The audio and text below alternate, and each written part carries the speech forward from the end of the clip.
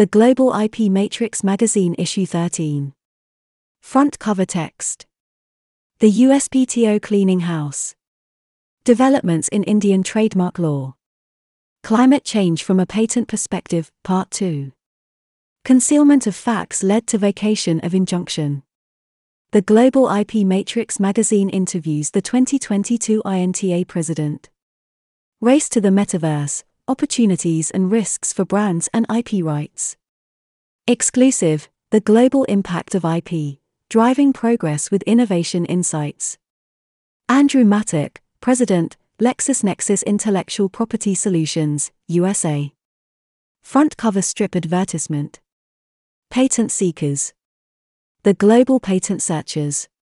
International Patents and Design Search Company. www.patentseekers.com. Mail at patentseekers.com. Telephone, +44 0 1633 8166 01. Inside front cover advertisement. A calming influence in a chaotic world. Hackers, counterfeiters, squatters. When too much of daily professional life is filled with the stress of IP portfolio management, many companies and entrepreneurs turn to Michelle S. Katz. Calm, focused, thorough. Michelle provides a calming approach to managing IP assets. With nearly 2 decades of experience, Michelle conducts trademark searches, prepares opinions, and monitors trademarks to confirm that her clients' intellectual property rights are used properly and effectively. She manages copyright registration portfolios in addition to familiarizing U.S. Customs with client designs in an effort to stop counterfeit goods at U.S. borders. In the area of patents, Michelle litigates complex patent litigation matters including such varied products as textiles, hard disk drives, airbag covers, and interface transfer technology. She also manages patent portfolios to ensure U.S. and foreign patent protection for clients. Her client results have earned her recognition by Super Lawyers Magazine and Illinois Leading Lawyers. In addition, she is a founding partner of Advitum IP, an intellectual property law firm. She also is a past president of the National Association of Women Business Owners, NABO, Chicago chapter. Bask in the calming influence of effective IP portfolio management. Contact Michelle today at mkatz@advitumip.com. or call 312-332-7710. Learn more at www.advitumip.com. Advitum IP Attorneys at Law. Trademarks, copyright, trade secrets, domain names, litigation, customs, anti-counterfeiting, licensing, alternative dispute resolution, and portfolio management. www.advitumip.com. Page 3. Editor's Note and the Editorial Board. Dear readers, welcome to the 13th edition of the Global IP Matrix Magazine. We are delighted to bring you this special in-person conference edition in time for the INTA Annual Meeting 2022, taking place in Washington, D.C. in May this year. Once again, we have invited the industry's creative and knowledgeable minds to come together and share their stories from their respective fields and jurisdictions from around the world. We are very excited to welcome headliners and newcomers to the Global IP Matrix Magazine, LexisNexis, in this special edition. Andrew Mattock, President of LexisNexis Intellectual Property Solutions in the USA, shares his knowledge on the global impact of IP, driving progress with innovation insights in a very informative article. We are equally excited to affiliate ourselves with another newcomer to our magazine, WebTMS from the United Kingdom. Helen Hopper, Social Media Outreach and PR for WebTMS in the UK, discusses the big topic at the moment, the metaverse, the opportunities and risks for IP brands and IP rights. As always, a special mention to all our outstanding contributors for your time and efforts in creating this edition of our magazine, which is packed with your fantastic knowledge of this wonderful industry we call IP. Ms. Elvin Hassan, Editor and Head of International Liaisons. The Global IP Matrix Magazine Editorial Board. Gabriella Bodden, eProint in Costa Rica. Marek Berry, Berry & Berry in Poland. Mr. Afamafuna Francis Nwakidi, Still Waters Law Firm in Nigeria. Ms. Brenda Martanga, B. Martanga IP Attorneys, Zimbabwe. Laura Castillo Sepulveda, Inventiva Espacio Legal, Dominican Republic. Ms. Ruta Ullman, Metida in Latvia. Page 4. Contents page. Page 8. Race to the Metaverse, Opportunities and Risks for Brands and IP Rights. Helen Hopper, Social Media Outreach and PR for WebTMS, UK. Page 11. Concealment of facts led to vacation of injunction. Manisha Singh, Founder Partner, Anomesh Puri, Partner at LexOrbis, India. Page 15. General Principles on the Admissibility of a Mark in Sri Lanka. Seo Adochi, Senior Associate, attached to the IP division of the firm, Julius and Creasy, Sri Lanka. Page 17. Omotola, a proper insight into the consequences of trademarking a celebrity's name in Nigeria. Ifeanyi Okonkwo, Senior Associate, an expert in commercial intellectual property law and litigation, Still Waters Law Firm, Nigeria, Africa. Page 21. The USPTO Cleaning House. Michelle S. Katz, Founder Partner at Advitum IP, LLC, Chicago, USA. Page 23. The Supreme People's Court of China issued a new judicial interpretation of the anti-unfair competition law to safeguard fair market order. Ray Zhao, LL.M., Senior Partner, Head of the International Trademark Team, Attorney at Law and Trademark Attorney at Unitolin Attorneys at Law, China. Page 27. Developments in Indian trademark law. Anshul Sunil Saurastri, Partner at Krishna and Saurastri, India. Page 29. Waiting in perpetuity for trademark removal, Ghana and Nigeria compared. Sarah Norka Anku Esquire, Senior Partner and Intellectual Property Consultant, Ghana, and Mrs. Onionichukwu Mary Magdalena Dotsi Esquire, Head of Chambers and Trademarks Agent, Nigeria, Anku. Anku at Law, Africa. Page 35. Strategies to rebrand for socially aware companies. Stacey C. Calamares, Founding Partner at Calamares Law Office LLC, Chicago, USA. Page 39. Climate Change from a Patent Perspective, Part 2. Claire Gibson, Senior Patent Analyst, and Daniel DeFrancesco, IP Manager at Patent Seekers, UK. Page 43. The Global Impact of IP, Driving Progress with Innovation Insights. Andrew Mattock, President, LexisNexis Intellectual Property Solutions, USA. Page 49. Non-obviousness, a big dilemma in patenting. Divyendu Verma, Head of the Patent Department, Aldurivox, Dubai, UAE. Page 55. ECTA 40th Annual Conference Designing the Future. Welcome to the City of Copenhagen. Mlodin Vukma, ECTA First Vice President, ECTA Program Committee Chair, HR. Page 59. The Global IP Matrix Magazine interviews INTA President. Ziga Vink is Intellectual Property Director at MF Brands Group. Page 64. Changing IP in Africa. Bryce Nyakua, OAPI Accredited Agent and Partner at Minyagog & Associates, Cameroon. Page 5. Half-page advertisement. SHIP Global Intellectual Property. One of the most complete and up-to-date online platforms in the IP management sector, created by a panel of experts that included both clients and agents and uses AI to streamline the IP process. Patents, trademarks, IP translations, paralegal outsourcing, document management service, portfolio data management, renewals, portfolio analysis management, search and monitoring, and legal services. Same page. Published by Northons Media PR and Marketing Limited. Carlos Northon, CEO and founder at Northons Media PR and Marketing Limited. Publisher of the Global IP Matrix and Women's IP World magazines. Email Carlos at northonsprmarketing.com. Elvin Hassan, editor for the Global IP Matrix and Women's IP World magazines and head of international liaisons for Women's IP World.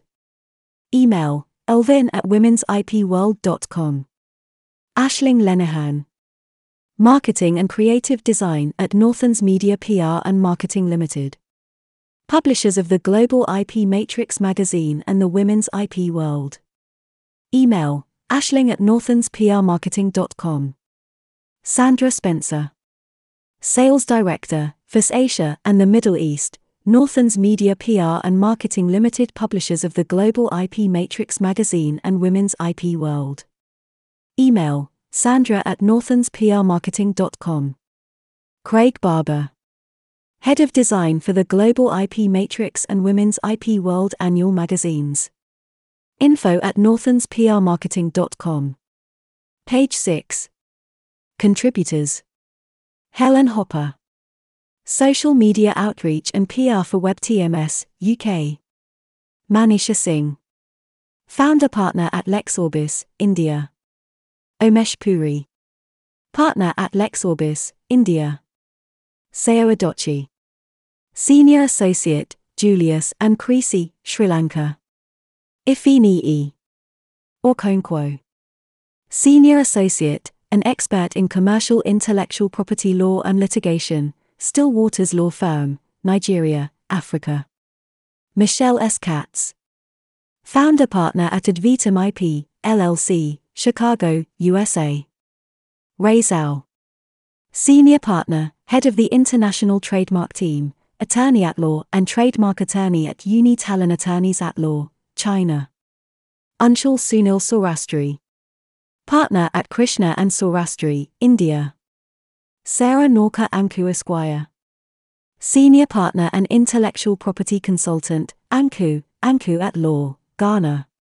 Onianichuk Mary Magdalena Dotsi Esquire, Head of Chambers and Trademarks Agent, Anku at Law, Nigeria.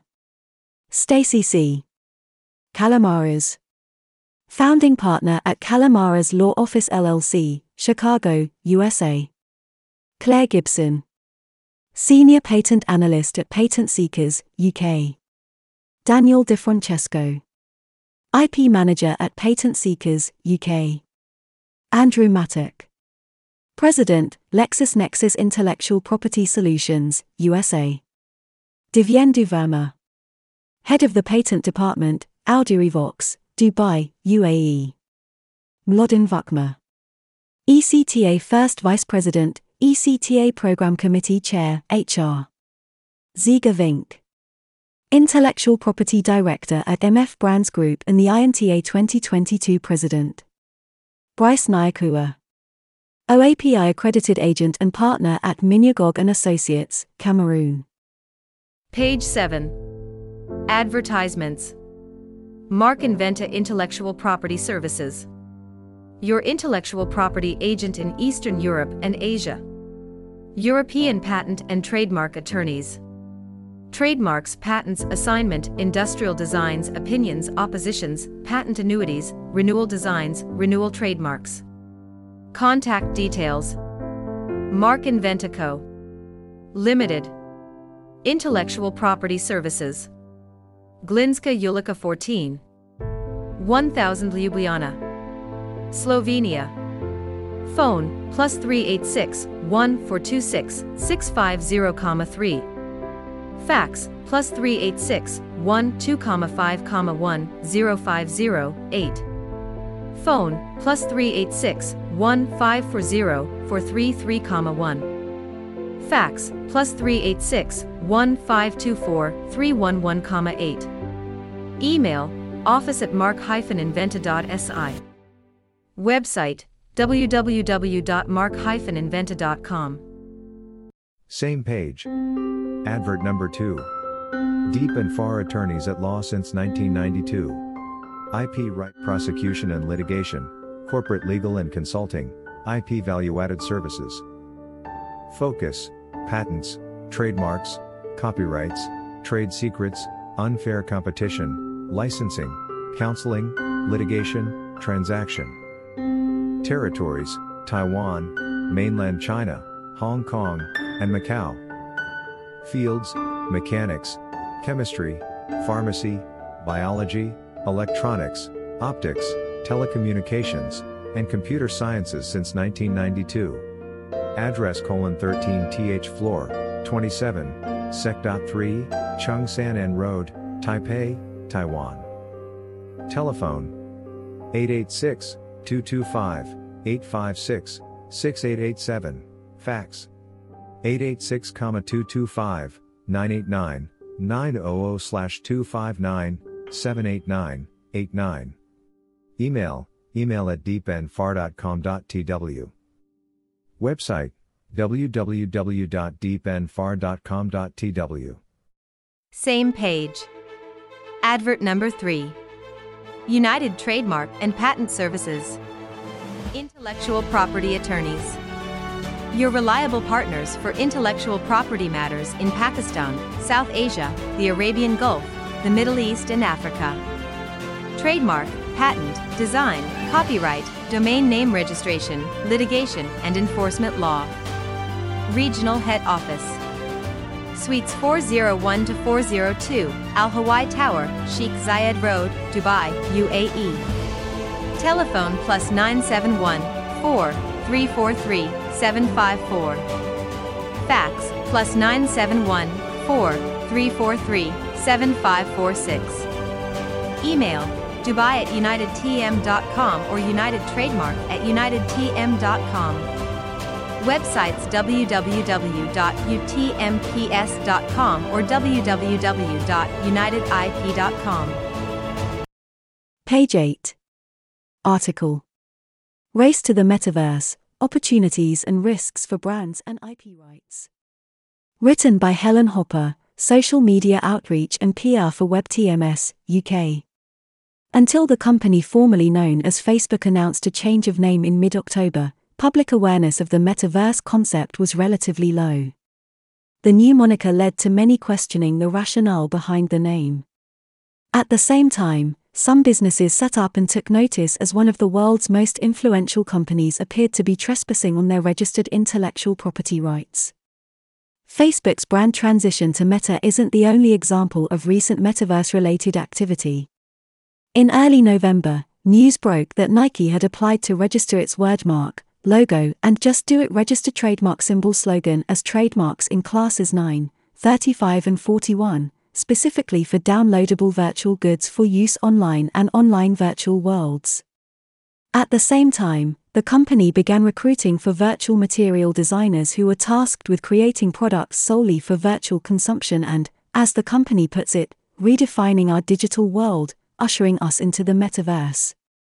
Unsurprisingly, others are following Meta and Nike's lead and attempting to get ahead with applications for metaverse-related IP rights.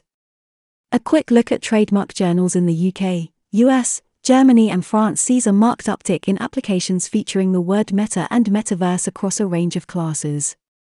So, what is the metaverse and why are brands and entrepreneurs excited about becoming part of it? What is the metaverse? The term metaverse was coined by science fiction novelist Neal Stephenson in his 1992 novel Snow Crash. He describes how humans, as avatars, interact with each other and software agents, in a three-dimensional virtual space that uses the metaphor of the real world. However, as the technology to make this vision a reality has emerged, the scale and scope of metaverse potential have exploded. In his excellent Metaverse Primer, which we recommend to anyone who wants to get under the hood of what could be in store, essayist and venture capital investor Matthew Ball gives his best attempt definition as: the metaverse is a massively scaled and interoperable network of real-time rendered 3D virtual worlds which can be experienced synchronously and persistently by an effectively unlimited number of users with an individual sense of presence and with continuity of data, such as identity, history, entitlements, objects, communications, and payments. Ball also describes the metaverse as a quasi-successor state to the mobile internet, building upon and iteratively advancing what currently exists. It incorporates virtual reality, VR, augmented reality, AR, Internet of Things, IoT, and digital twins, digital replications of real-world constructs. It integrates the digital and physical worlds, with continuity between them. A basic example of this continuity and blurring of digital and physical worlds might be someone walking down the street wearing virtual clothes visible to others wearing AR glasses, or even smart contact lenses. Or, more fundamental still, think of Pokémon Go, where players can view characters set in the real-world landscape when looking through their smartphone camera. Much of the technology needed to realize the full vision of the metaverse does not yet exist, such as the ability to sustain millions of user realities synchronously in real time, but some of the tools that will be part of it, such as AR and VR, are beginning to become mainstream. Blockchain, non-fungible tokens, and cryptocurrency also play key roles, as the metaverse will be a functioning economy. The facility for work, payment, ownership, and creativity are intrinsic to the metaverse. It will be possible to generate value that is recognized by and transferable to others. And this is where brands get interested. That's because, in the metaverse, it will be possible to buy digital assets and transfer them between all of its experience components. Matthew Ball explains, your Counter-Strike gun skin, for example, could also be used to decorate a gun in Fortnite, or be gifted to a friend on through Facebook. Brands in the metaverse. My metaverse wardrobe is Balenciaga. Brands have already undertaken significant experiments in virtual worlds. Marvel has integrated its characters and IP into Fortnite, and O2 worked with Epic Games to recreate the O2 Arena in Fortnite Creative as a venue for virtual concerts. High-fashion brand Balenciaga has aimed to bridge digital physical spaces with a Fortnite collaboration that sees Balenciaga designs available for virtual purchase and incentives for players to share images of their avatars in Balenciaga. The real-world Balenciaga X Fortnite collection is available in the brand stores. Partnerships are a common feature in Roblox, too. This phenomenally successful gaming platform has more than 150 million monthly users, and in the first 9 months of 2020, users spent $1.2 billion on in-game currency. While the examples above center on gaming platforms, it is important to remember that individual virtual worlds do not constitute the metaverse. Rather, it is the interoperability and continuity between multiple digital experiences, some of which are entertainment-based but could just as easily be educational, retail, medical, or any number of other applications. Challenges for brands in the metaverse. Clearly, brands see the opportunities inherent in the metaverse. But there are some interesting questions to be considered about how brands protect themselves in the metaverse and offer their genuine products and services to consumers within it. It would be too much to hope that the metaverse will be free from counterfeiting, passing off, and copycats. This will require subtle handling, especially because user-generated content is currently a significant feature of many virtual worlds. Monitoring for IP infringement across the multiple components of the metaverse will be a considerable challenge.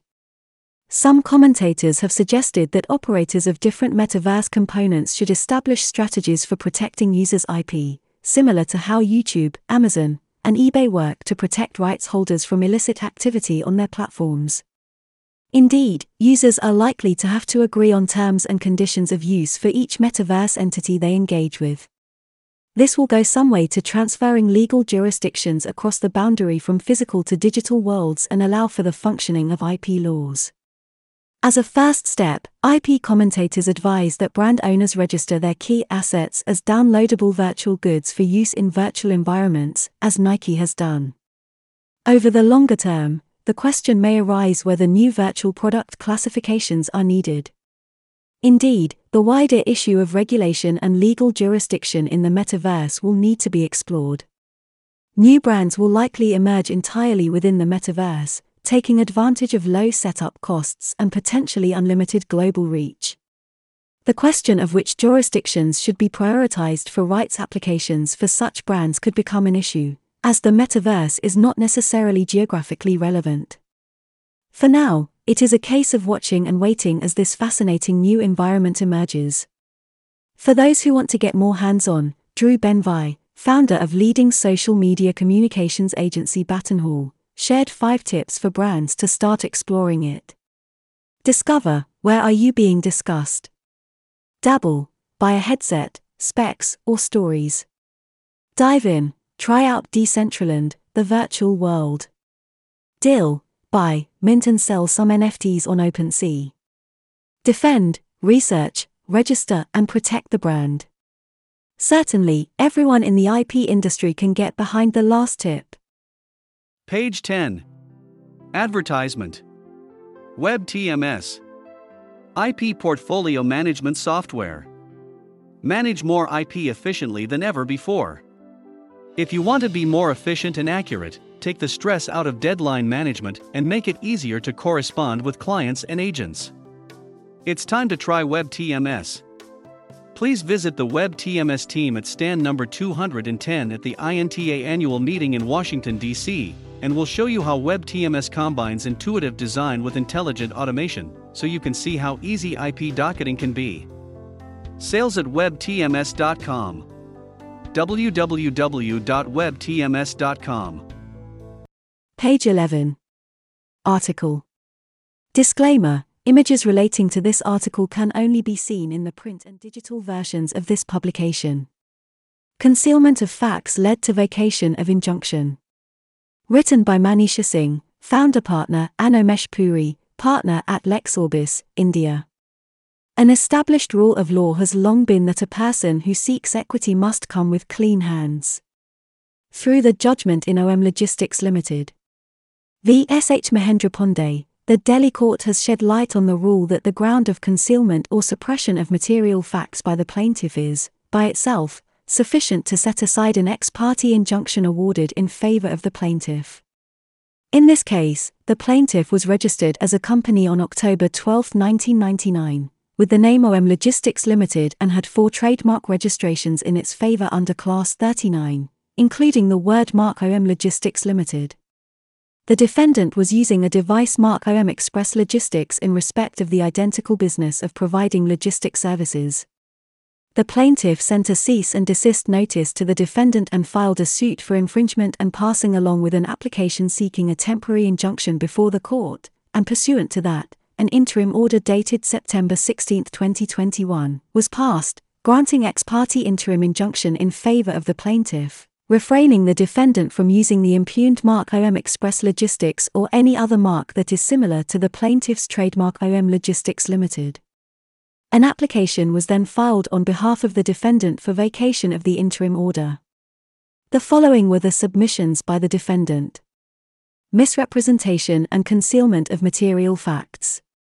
The first and foremost submission made on behalf of the defendant was that the plaintiff had made misleading and false claims and had also suppressed and concealed relevant facts documents to obtain the ex parte ad interim injunction order dated September 16, 2021, against the defendant, which was found by the court to be true, such as: the plaintiff claimed that its trademark OM Logistics Limited was a well-known trademark within the meaning of the Trademarks Act, 1999. The plaintiff did not disclose to the court that its trademark application number 1289376 was in respect of only a device mark and its trademark application number 3504399 was a composite label mark, and not word marks. Further, the plaintiff did not disclose its replies to the examination reports in respect of 2 of its marks, including its word mark, in which the plaintiff had relied on a link between its word and device marks to highlight differences with the other cited marks containing OM and logistics and stated that there was no likelihood of confusion.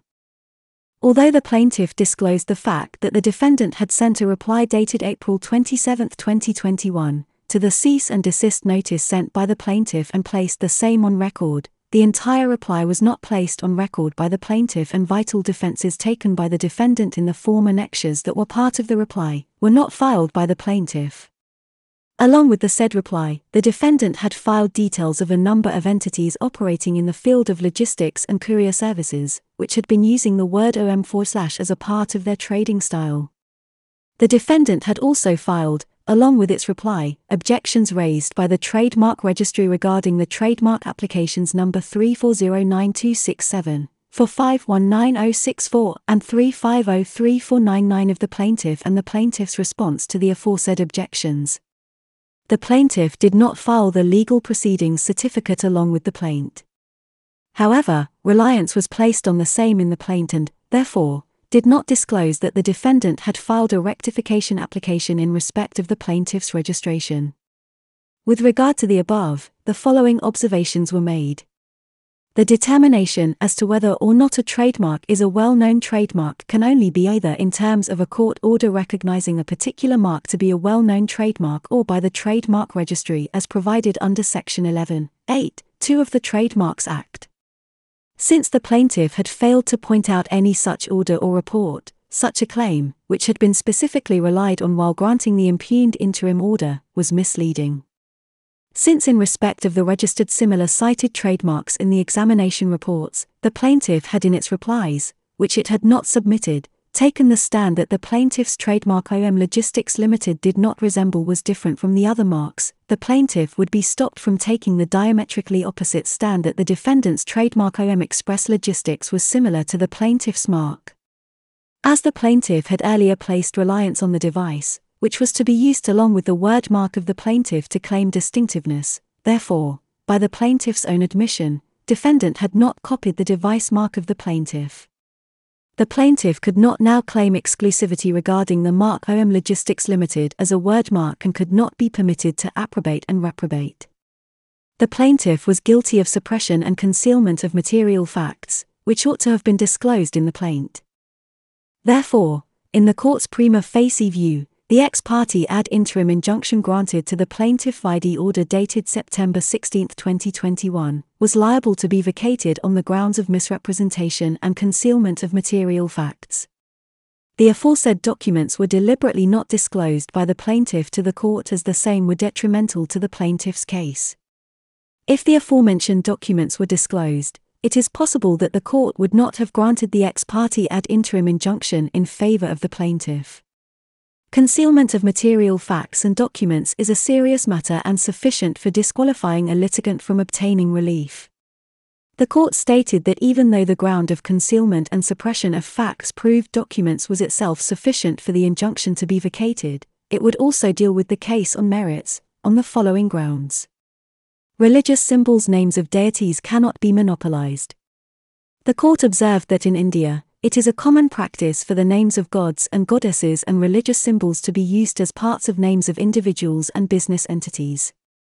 No person can claim exclusivity with regard to names of deities' religious symbols. Therefore, the plaintiff could not claim monopoly over the term OM or in this case. Descriptive laudatory use of express and logistics. The court observed that the word express and logistics are common words and relied on their dictionary meaning and stated that the parties used the words for their marks in a laudatory descriptive manner, in the present case. The court concluded that since both the parties are engaged in the business of transportation and logistics, the rival marks are inherently descriptive and not capable of distinguishing the services of the plaintiff. The words OM and logistics are common to trade. The court observed that the word logistics is commonly used in the business of transportation and courier services and relied on the various documents filed by the defendant in respect of the words OM and logistics, including search reports results from the Trademark Registry records, and the records of the Ministry of Corporate Affairs to show that there were several registrations under Class 39 and entities using the said word symbol in their marks and trade names, respectively. Risk of passing off. The court compared the actual marks of the plaintiff and defendant and observed that there is no visual similarity between the competing marks. The court further observed that the plaintiff is not the first user of the word marks OM and logistics, as already shown above. Having chosen to adopt marks which are in the nature of religious symbols and otherwise descriptive laudatory terms, the plaintiff could not seek a monopoly in respect thereof and restrain other parties from using the same. The goodwill and reputation claimed by the plaintiff in respect of its trademarks could only be established at the stage of the trial. Provisions of the Trademarks Act. The court observed that the plaintiff sought an interim injunction based on being a registered proprietor of the word mark OM Logistics Limited. However, registration alone would not give the plaintiff the exclusive right to use the trademark, as Section 28 of the Trademarks Act itself provides that, subject to other provisions of the Act, the registration of a trademark shall, if valid, give to the registered proprietor of the trademark the exclusive right to the use of the trademark. In the present case, A, the plaintiff was yet to attain finality as the defendant had filed rectification petitions against the same, which were pending. B, even if the registration were taken to be valid, the defendant would be entitled to invoke Section 17, on the grounds of words in the mark being common to trade non-distinctive character and not conferring any exclusive rights in favor of the plaintiff, or the benefit under Section 30, 1A, of the Trademarks Act, is in accordance with the honest practices in industrial or commercial matters. Estoppel. The court observed that since the plaintiff themselves had claimed that the distinctiveness in its mark was linked to its device and had also sought to distinguish its registered word marks on the ground that the word marks of the plaintiff were not deceptively similar to other marks, therefore, at the prima facie stage, the plaintiff would be stopped from claiming distinctiveness in the word marks per se. The court justifiably called out the plaintiff for misrepresenting the facts to obtain the ex parte ad interim injunction order. It is vital that the brand owners must strategize from the very beginning while prosecuting the trademark applications before the Trademarks Office, as the arguments before the Trademarks Office may adversely affect the enforcement strategy. The litigant must also disclose all the relevant facts and submit all previous documents exchanged between the parties so that the relief is obtained after due consideration. Page 14. Advertisement. Lexorbis Intellectual Property Attorneys and Advocates. Your most trusted IP partner. New Delhi, Mumbai, Bengaluru. Website, www.lexorbis.com. Email, mail@lexorbis.com. Telephone, +9 11123716565. Page 15. Article. General Principles on the Admissibility of a Mark in Sri Lanka. Written by Ms. Sayo Adochi, Senior Associate, attached to the IP division of the firm, Julius and Creasy, Sri Lanka. Intellectual property is regulated by the Intellectual Property Act No. 36 of 2003, Act, in Sri Lanka. When applying for a trademark registration in Sri Lanka, the mark should be considered admissible under the Act to ensure smooth registration. A mark can be defined as a visible and distinct sign that may consist of a word, symbol, device, letters, numerals, name, surname or geographical name. It may also be a combination or arrangement of colors and shapes of containers, etc. Section 103 of the Act provides the inadmissibility of the mark on objective grounds that the mark cannot be registered if it consists of shapes imposed by the inherent nature of the goods or services. It is descriptive of the kind, quality, quantity, intended purpose, value, place of origin or time of production, or supply, of the goods or services concerned. It consists of a sign which has become a customary designation of the goods or services concerned. It's not capable of distinguishing the goods or services from those of other traders. It consists of any scandalous design that is likely to offend any community's religious or racial susceptibilities. It is misleading as to the nature, the source, geographical indication, the manufacturing process, the characteristics, or the suitability for the purposes of the goods or services concerned. It does not represent the name of an individual or enterprise in a special or particular manner. It is a geographical name or surname. It's an imitation of armorial bearings, flags or other emblems, initials, names or abbreviated names of any state or organization without authority.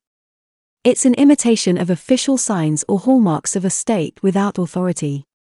It's misleadingly similar to a mark that has expired and has not been renewed during the 2 years preceding the filing of the application for the registration of the mark in question. The trading of the goods or services concerned are prohibited in Sri Lanka. In order to avoid refusals under this section, the applicant must select a unique trademark that is either fanciful, arbitrary, or a suggestive mark. Descriptive marks may also be registrable provided that the dominant component of the mark is distinctive or has acquired distinctiveness. A fanciful mark is a mark that has no dictionary meaning. These are the marks that are invented by the applicant. Some famous examples of this mark are Adidas, Rolex, and Exxon. Arbitrary marks are words used for products and services that are not related to the meaning of the said word: apple, shell, and Amazon can be considered examples for arbitrary marks. Suggestive marks may contain words that can hint at a particular characteristic or function of its product or service without being too descriptive. Therefore, concerning a suggestive mark, a person hearing the term does not get a reasonably accurate knowledge of the goods. Some famous examples of this mark are Microsoft, Burger King, and Baby DIY. Descriptive marks are the marks that only describe the products or services to which they are applied. These marks can be registrable if the applicant proves that their mark has a secondary meaning through long and extensive use and/or substantial advertising and promotions. Some of the examples of descriptive marks with secondary meaning are such as British Airways and Sharp. Generic marks are the marks that have become a customary designation of the goods or services concerned. These trademarks are no longer protectable as they have lost their distinctiveness. Famous examples of generic marks include Jeep, Pampers, Vaseline, Jacuzzi, etc. Section 104 of the Act provides the inadmissibility of the mark on third-party rights that the mark cannot be registered if it is confusingly similar to a mark already filed for registration or registered by a third party in the same class. It is confusingly similar to an unregistered mark having prior use in Sri Lanka by a third party in the same class. It is confusingly similar to a trading name already used in Sri Lanka by a third party. It is confusingly similar to a well-known mark in Sri Lanka, and such use will damage the interest of the owner of the well-known mark. It infringes third-party rights or is contrary to the prevention of unfair competition. It is filed by an agent or a third-party representative without authorization or any reasonable justification. The degree of confusion is such that the dominant component of the mark should be substantially similar. Courts generally will take into account the following factors when determining confusion: similarity on the visual appearance, sound, commercial impression, and meaning of the conflicting marks, the similarity of the goods or services, the similarity in the marketing channels used, the intention of the second comer in selecting its mark, and there is evidence of the coexistence of the two marks in the market without any actual confusion. In order to avoid refusals under S. 104(1)(a), the best option is to conduct a trademark search prior to filing your trademark application at the IP office using the Trademark Register database. However, as conducting a search is not mandatory before filing, the IP office will not issue an official search report. Hence, it is advisable to obtain a legal opinion to evaluate the chance of success in registering the mark and plan ahead of any potential conflicts and refusals. On the other hand, despite conducting a search, a trademark application may still be refused under S. 104(1)(d) and (e). Under S.104(1)(d), well-known marks have broader legal protection since they are considered famous and have an immediate connection in the public's mind with a specific product and the source of such product. Examples of well-known marks include Apple, Rolex, and Coca-Cola. Under S. 104(1)(e), the purpose of this section is to prevent the third-party rights to institute proceedings for unfair competition. However, since the trademark registration is territorial, the question that would arise is whether there are any trademark registrations in Sri Lanka other than the applications filed by the applicant, and as far as the applicant is aware, whether any person in Sri Lanka is using the mark in respect of the products or services applied for. Furthermore, the knowledge the public has of the mark in association with the applicant shall contribute to the intrinsic differentiation, negating the likelihood of confusion. Hence, if the customers are well educated of their mark, the mark may have been seen to have acquired distinctiveness from those of other traders. Once the mark is considered admissible, the mark may proceed to registration, giving the owner exclusive right to use, assign, and license their mark. It is recommended to register trademarks as it will provide enforceable protection from third parties to use your mark or any mark which is confusingly similar to your mark. Page 17. Article. Disclaimer. Images relating to this article can only be seen in the print and digital versions of this publication.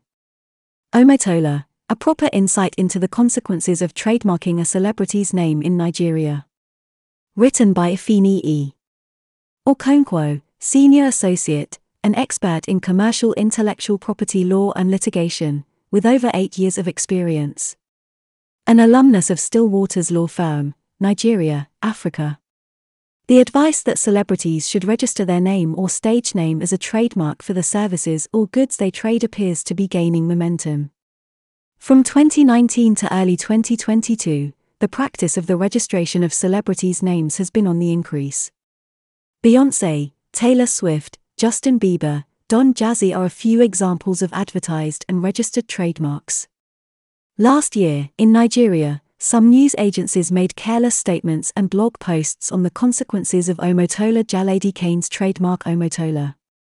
The statements made are to the effect that the name Omotola can no longer be used by persons for the purpose of trading.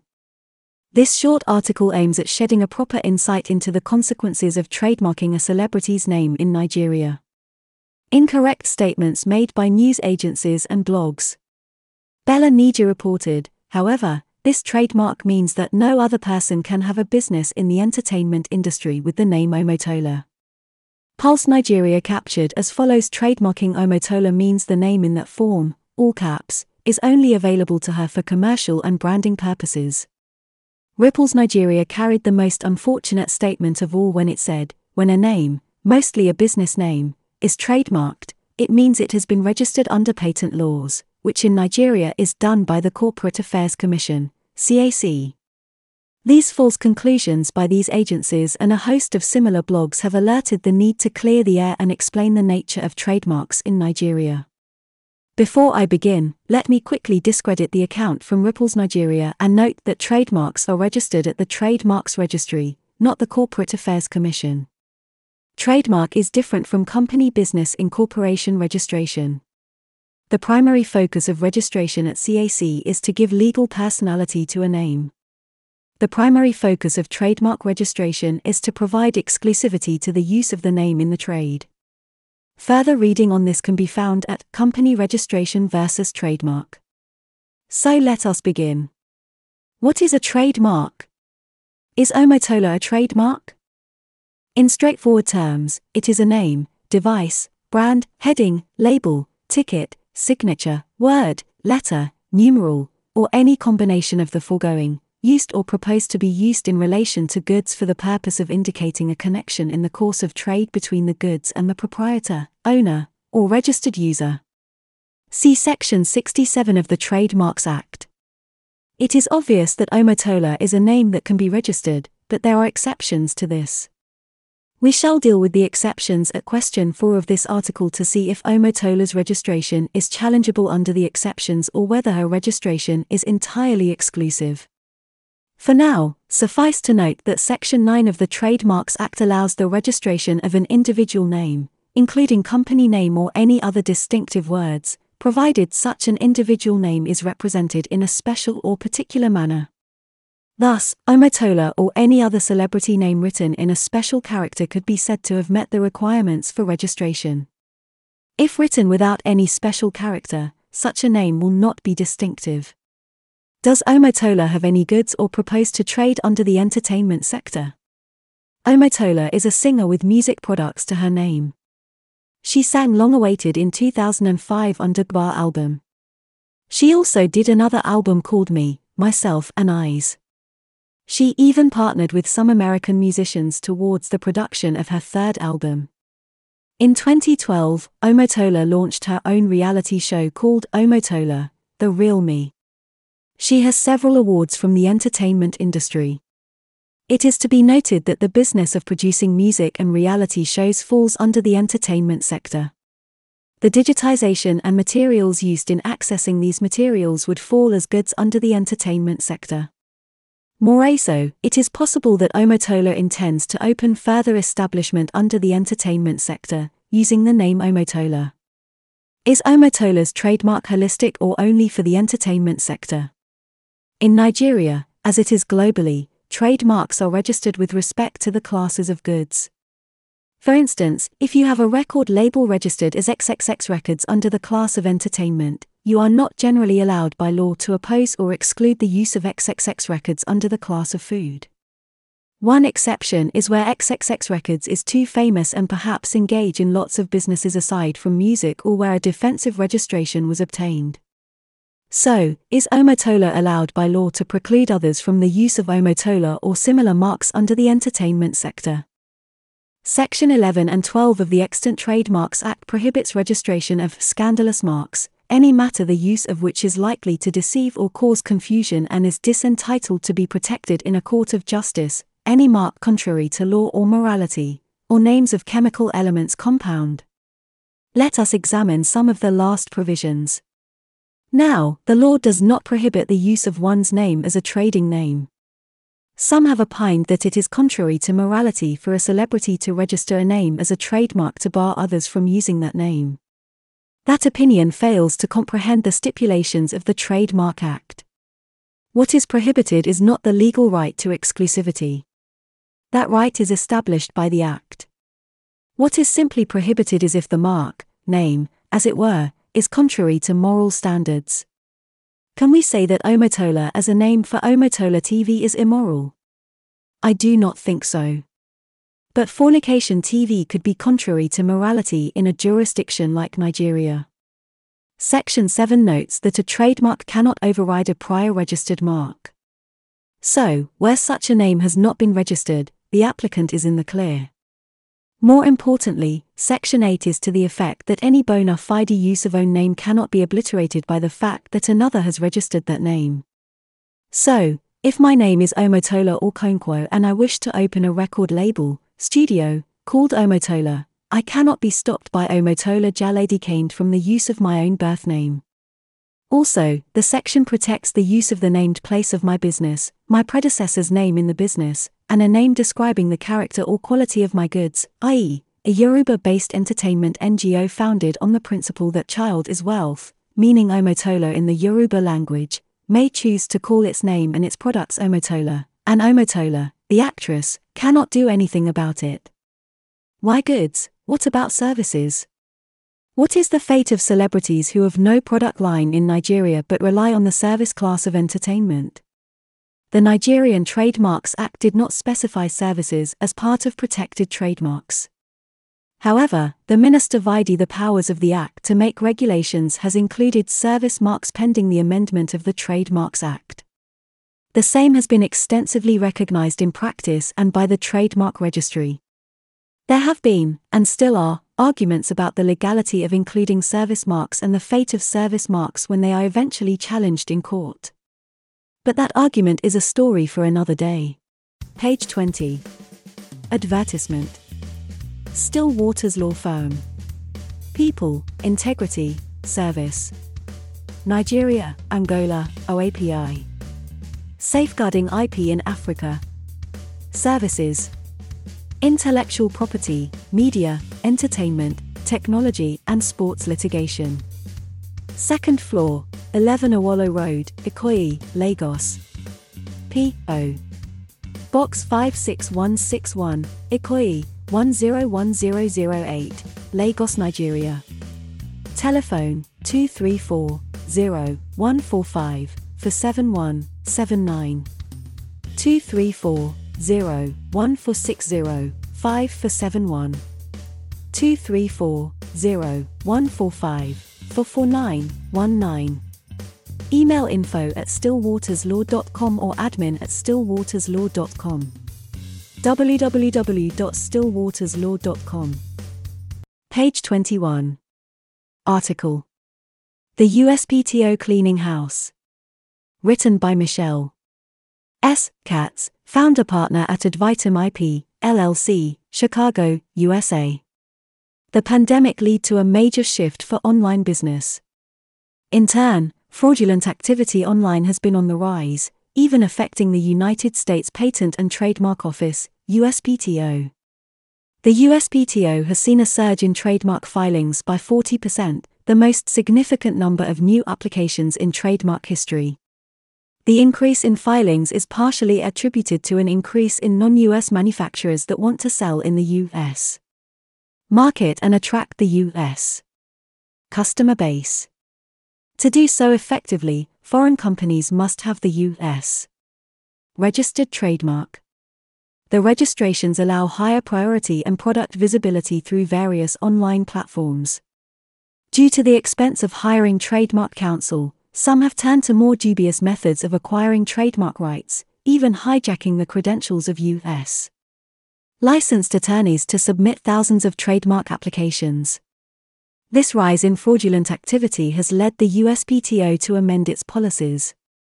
Two notorious cases that have driven the change are INRI Abtac Limited, 360 Marketing LLC, and RetroCube LLC, and INRI Yushazhong and Shenzhen Huani Intellectual Property Company, Limited. To briefly summarize, INRI Yushazhong involved a China-based organization, Huani Intellectual Property Company, Limited, that advertised assistance for Chinese and United States trademark registrations. Huani was involved in filing more than 30,000 trademark applications, many in the U.S., drafted under the name Yushazhong, who was not a U.S. licensed attorney. In fact, Huani did not have any U.S. licensed attorneys on staff who could supervise the trademark submissions. The USPTO launched an investigation and issued an order to show cause. Respondents refuted the assertions of the order but failed to provide any evidence to rebut them.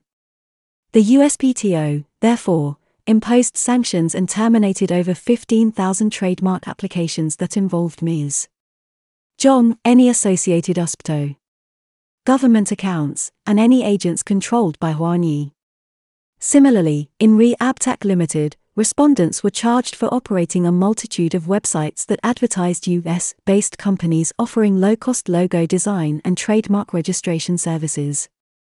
From the USPTO investigation, all the websites were determined to originate from a single Pakistani company. The company was not a law firm and did not employ attorneys, so it was not authorized to file trademark applications. Respondents profited from these fraudulently driven filings by advertising low filing fees, drawing new clients, sending fake demand letters, purposely making filing mistakes, and falsifying receipts. The USPTO issued a show cause order listing over 40 different entities that were found to be operated by Abtac. Full list here: https://www.uspto. Government trademarks protect applications terminated. Abtac 360 Digital Marketing RetroCube. As with INRI Yusha, following the lack of evidence to rebut the order, the USPTO sanctioned the respondents by invalidating more than 5,550 trademark applications that respondents filed. The USPTO has upheld its decisions, stating that this sort of conduct infected thousands of applications, resulted in false and fraudulent submissions to the USPTO, and adversely affected the integrity of the federal trademark registration process. As an ongoing response to these types of cases, the USPTO published a notice on January 5, 2022, detailing a new administrative process established by the Commissioner of Trademarks to investigate improper submissions filed with the USPTO in trademark matters. The process begins when the USPTO learns of a suspicious submission in connection with a trademark application or registration. The USPTO will launch an investigation to determine if the suspicious marks violate USPTO rules and/or the USPTO website's terms of use and are part of an improper filing scheme. Once an investigation is launched, the affected application may be removed from the examination. The USPTO will update the prosecution history to reflect that the application is suspended pending review. During this time, the applicant cannot make any electronic submissions except for an express abandonment or a withdrawal of attorney. For any other submissions, the applicant must petition the Director under 37 C.F.R. Section 2.146 requesting permission to file a further submission. If the investigation ends and the USPTO does not issue an order, the suspension will be lifted, and prosecution will continue. Alternatively, suppose the investigation results in a finding of misconduct or otherwise violates the USPTO rules. In that case, the USPTO may issue an order to show cause as to why sanctions should not be imposed. This order will, 1. Inform the parties of the specific conduct that violates the USPTO rules' terms of use, 2. Identify the affected applications, and 3. Specify the proposed actions or sanctions that the USPTO would deem appropriate. If the applicant is unable to provide evidence for an alternative finding to the show cause order, the USPTO will follow up with a final order for sanctions. The sanctions may include termination of all involved applications, precluding a party from appearing in future trademark matters, deactivating all OSPTO government accounts, and more. Every step of the investigation will be publicly available in the TSDA record. The USPTO's new approach toward fraudulent filings is a testament to its dedication to protecting trademark filers and the integrity of the U.S. trademark system.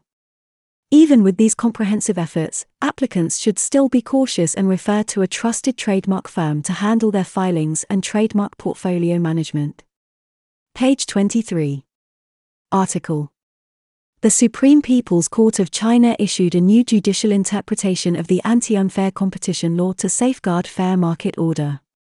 Written by Ray Zhao, LL.M., Senior Partner, Head of the International Trademark Team, Attorney at Law and Trademark Attorney at Uni-Talon Attorneys at Law, Patent Trademark and Copyright. Author bio. Ray Zhao joined Uni-Talon in 2002 and engaged in confirmation, authorization, and rights protection of IP rights. He has handled a series of cases related to IP right confirmation and IP infringement of many multinational companies, like DR. Martins, McCain, and China Mobile. Ray Zhao is especially experienced in trademark, copyright, unfair competition, trade secrets, and other IP litigation and non-litigation legal matters. He has been awarded the Outstanding Individual Lawyer in China by WTR for many years for his outstanding performance in solving complex, non-litigation, and challenging IP cases. On March 17, the Supreme People's Court of China issued the new interpretation, hereinafter referred to as the interpretation, of the Supreme People's Court on several issues concerning the application of the Anti-Unfair Competition Law of the People's Republic of China, which will come into force on March 20, 2022. In accordance with the revised Anti-Unfair Competition Law, there are in total 29 articles in the interpretation that focus on detailed provisions on Article 2 of the Anti-Unfair Competition Law, counterfeiting and confusion, false propaganda, and unfair online competition. Since the implementation of the Anti-Unfair Competition Law, the General Clause, Article 2, has become one of the main legal bases for people's courts to identify new types of unfair competition acts and has played an important role in maintaining the market order of fair competition. But, the phenomenon that the judge standard is not unified happens from time to time. In light of the above, Article 1 of the interpretation stipulates where an operator disturbs the order of market competition and damages the legitimate rights and interests of other operators or consumers, and the circumstances are not in violation of Chapter 2 of the Anti-Unfair Competition Law, the Patent Law, Trademark Law, Copyright Law and other provisions, the People's Court may apply Article 2 of the Anti-Unfair Competition Law for determination.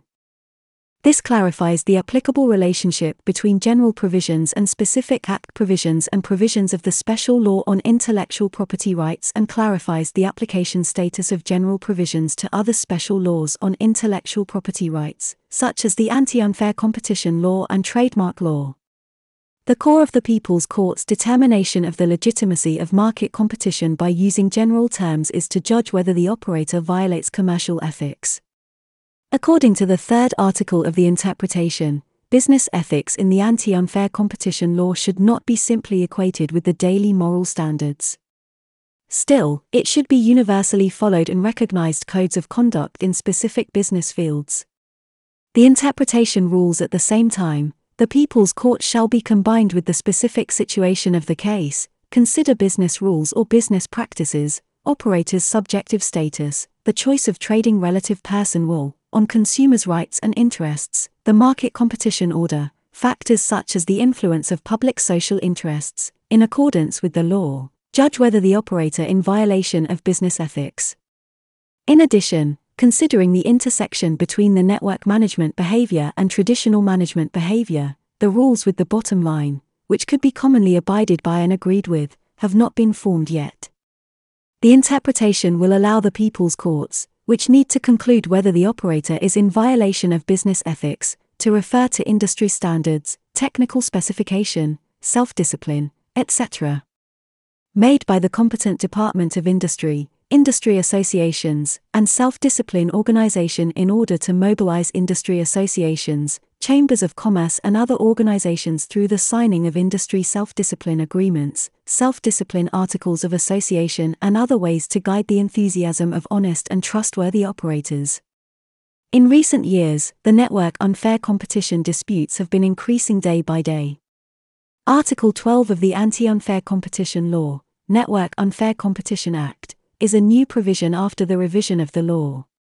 Considering the fast development of the Internet industry on technology and business model, Articles 21 and 22 of the interpretation do not further list new behavior. Still, they strictly grasp the legislative spirit and competition policy. It only timely sums up the experience of practice, and the applicable law requirements make appropriate refinement and provides necessary rules to guide judicial judgment. At the same time, it leaves room for market self-regulation and technological innovation. The interpretation is to strengthen the antitrust against unfair competition. It is to further implement a fair competition policy, improve the system of fair competition, promote the construction of a high-standard market system. It is of great significance. Page 25. Advertisement. Unitalent Attorneys at Law. A leading IP law firm in China.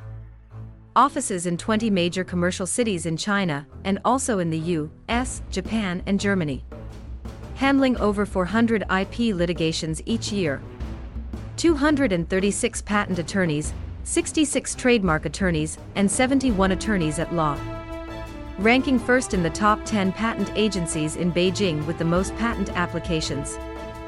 Ranking top on the list of agencies for many years in trademark applications. Address, Beijing, 7th floor, Sci-Tech Place, number 22, Jiangguiminawai Avenue, Beijing, 100,004, China. Telephone, plus 8610 5900 and 2888. Fax plus 8610 5900 and 28558. Email mail@unitalent.com. Website www.unitalent.com. Page 26. Advertisement. Krishna and Sarastri Associates LLP. Krishna and Sarastri Associates LLP is a full-service intellectual property and technology law firm focused on rendering business-friendly legal advice. The firm was formed in 1992 and merged with a law practice set up in 1956. Ever since, the firm has been navigating complex intellectual property and techno-legal issues for its diverse client base. To keep pace with the growth of its business and be ever present for its clients, the firm has about 170 people spread across offices in the major economic centers of Mumbai, New Delhi, Bengaluru, Pune, Ahmedabad, and Chennai. The firm represents clients from all major industries and sectors. The firm's team includes specialists with niche expertise and industry experience, which is leveraged to provide clients maximum value from legal counseling. Additionally, most of the firm's professionals have formative degrees in natural sciences, engineering, arts, or business, prior to qualifying as lawyers, which is useful while navigating complex intellectual property and techno-legal issues. Over the years, the firm has been ranked among the top-tier Indian intellectual property and technology law firms consistently by leading domestic and international publications. Patents. Trademarks and geographical indications. Designs. Copyrights. Mergers and acquisitions, technology transfer, licensing, franchising, joint ventures. Litigations and arbitration. Plant varieties. Biodiversity. Competition laws. International trade laws. Regulatory issues. Food, drug and medical device laws. Media advertising, broadcasting, and information technology laws. Anti-counterfeiting. Customs and border enforcement. Page 27. Article. Developments in Indian Trademark Law. Written by Mr. Anshul Sunil Sarastri, partner at Krishna and Sarastri, India. Despite the raging COVID-19 pandemic, there have been notable developments in India that may impact brand owners. We look back on some of those in this short piece. Disputes involving trademarks can be referred to as arbitration. There were two interesting cases that tackled a frequently debated issue, i.e., whether disputes involving a trademark can be resolved through arbitration. First, the Delhi High Court in Hero Electric Vehicles Private Limited and Anna versus Lectro E-Mobility Private Limited and Anna CS Com 98/2020 and IA 3381/2020, after analyzing previous Supreme Court's decisions in Booz Allen and Hamilton Incorporated versus SBI Home Finance Limited and Ors 2011 5 SCC 532 A. Ayasami versus A. Paramasival and Ors 2016 10 SCC 386 and Vidyodrolia versus Degor Trading Corporation 2021 2 SCC 1 cases essentially ruled that arbitrability of intellectual property disputes falls in two categories: I, those involving rights in REM, such as grant and registration of IP rights, which are sovereign functions, having erga omnes effect, resulting in the conferment of monopoly rights, and in accordance with Vidyodrolia, supra, cannot be arbitrated upon, and, 2, those involving rights in personam such as the assignment of trademarks, which are conferred by contract and not statutory fiat, which are not disputes falling under any of the categories accepted from the arbitral umbrella. This position was reaffirmed by the Delhi High Court in the matter of Golden Toby Limited vs Golden Tobacco Limited, CS, Com, 178/2021. Abolishment of the IPAB. The erstwhile Intellectual Property Appellate Board, IPAB, has been abolished through the promulgation of the Tribunals Reforms Act, 2021. Consequentially, amendments have been carried out in the Trademarks Act, 1999. As a result, appeals will lie at the appropriate High Court. Additionally, rectification and non-use cancellation actions must be filed at the Trademarks Registry or the appropriate High Court. Setting up of the IPD at the Delhi High Court. An Intellectual Property Division, IPD, has been created in the Delhi High Court to deal with matters relating to intellectual property rights and ancillary matters. For better governance of the matters before the IPD, rules have been framed for practice and procedure, titled the Delhi High Court Intellectual Property Division Rules, 2021. Rajya Sabha Committee Review on IPR in India. The Department-related Parliamentary Standing Committee on Commerce presented their 161 ST report on review of intellectual property rights regime in India on the 20th of July 2021. Regarding trademarks, in particular, the committee recommended that A. Further categories of classification and detailed specifications should be incorporated to avoid complexities in interpretation. B. The period for filing of third-party oppositions against published trademark applications should be reduced from the current 4 months to 2 months to bring it on par with that in the UK, Japan, South Korea, Netherlands, etc. C. The Trademarks Registry should undertake steps in modernization and digitalization to speed up processes. D. The procedures relating to search and seizure in trademark offences be streamlined by I. Appointing in each district one or more police officers specialized in tackling IP crimes in place of a high-ranking officer. 2. Monitoring reasons for a delay in pursuing opinion from the registrar. 3. 48-hour time frame for the registrar to provide an opinion. 4. Connecting the police department and office of the registrar through a special software, and E. A special priority category is created for trademarks for export-oriented units. Trademark filings. In the year 2019 to 2020, the number of trademark filings reported was 334,805, which is an increase of approximately 3% from the previous year, 2018 to 2019, when it was 323,798. There are rumors that the filings in 2020 to 2021 are in the range of 430,000, which is an astonishing increase of 28%, despite the COVID-19 pandemic. opposition pendency may finally be reduced. Several steps are being taken to reduce the pendency of contested matters pending at the Trademarks Registry. First and foremost, the registry has commenced hearing trademark oppositions through the video conference mode. Secondly, in 2021 a public notice was issued notifying that 30 hearing officers would be appointed for hearing and disposing of opposition matters. This appointment is expected to be completed by mid-2022. Thirdly, a subsequent public notice was also issued whereby the registry acknowledged that several opposition matters had been settled amicably by parties.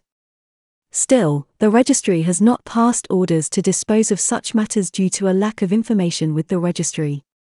Accordingly, the registry has called upon all such parties to report such facts to the registry so that suitable orders can be passed in said matters. Coexistence agreements are trending. Ask an Indian trademark practitioner, and the chances are that you will learn they are busy preparing or negotiating a coexistence agreement. With the kickstart of opposition hearings, there has been a rapid rise in instructions for preparing such agreements. Perhaps this is a mark, pun intended, of the practice developing in India.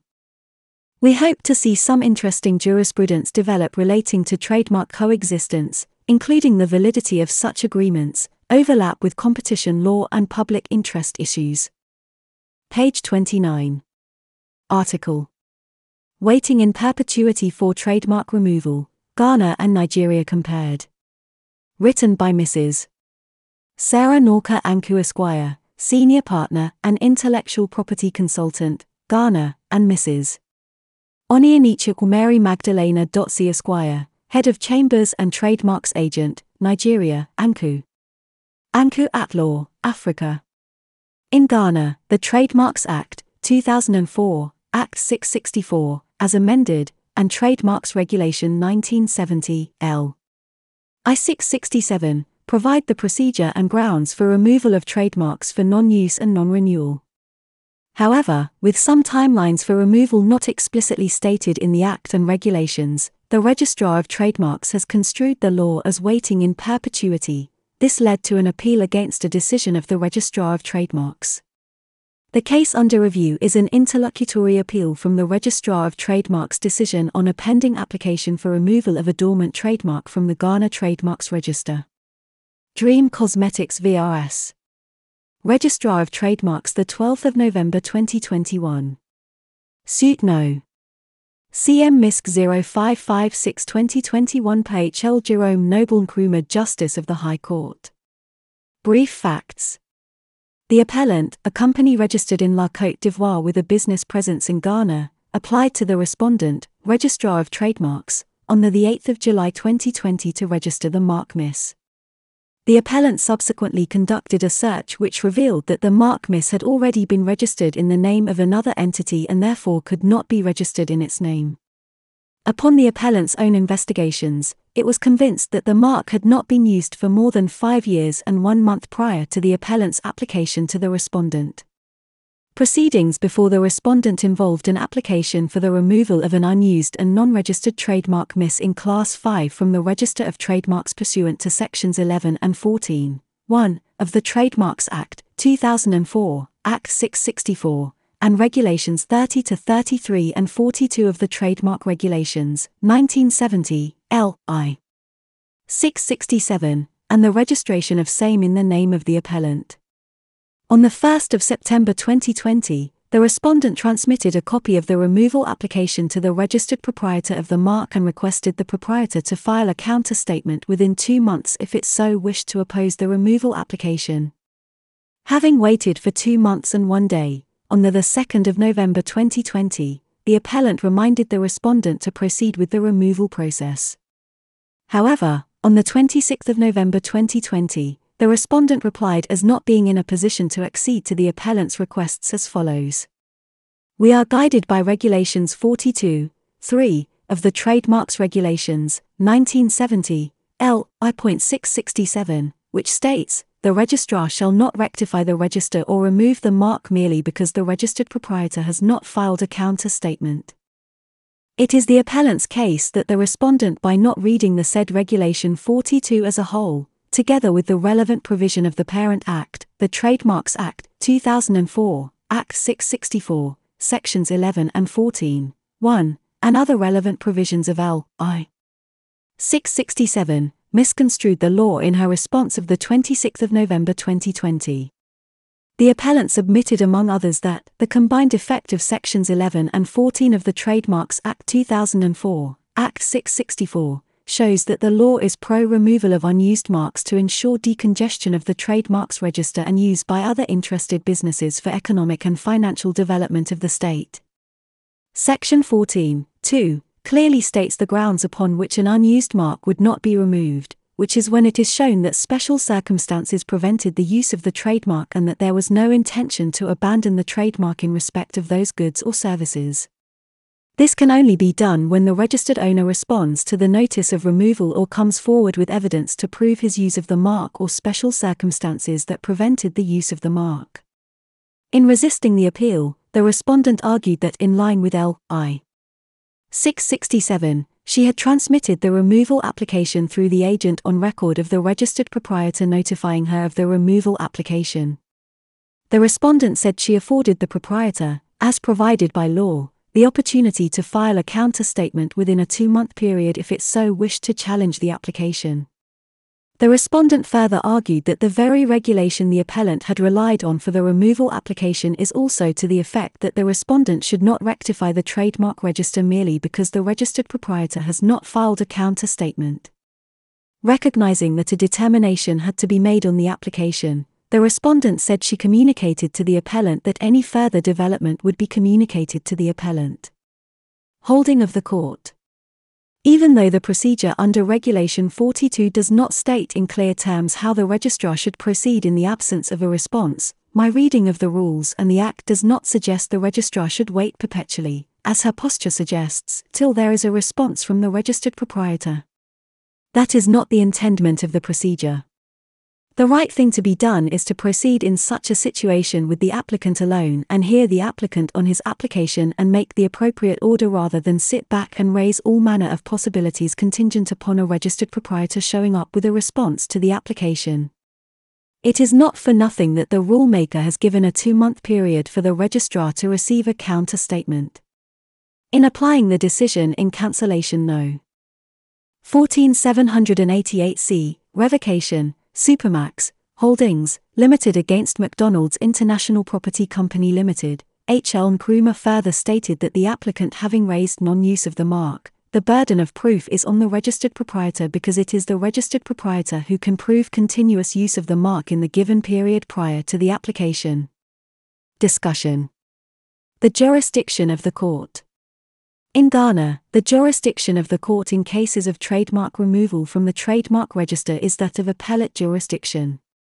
This, coupled with a reluctance of applicants to appeal against the decisions of the Registrar of Trademarks, has set a precedent of non-removal of unused marks, even upon application by interested parties under Section 14 of Act 664, as the posture of the registrar has been non-removal of unused and expired marks.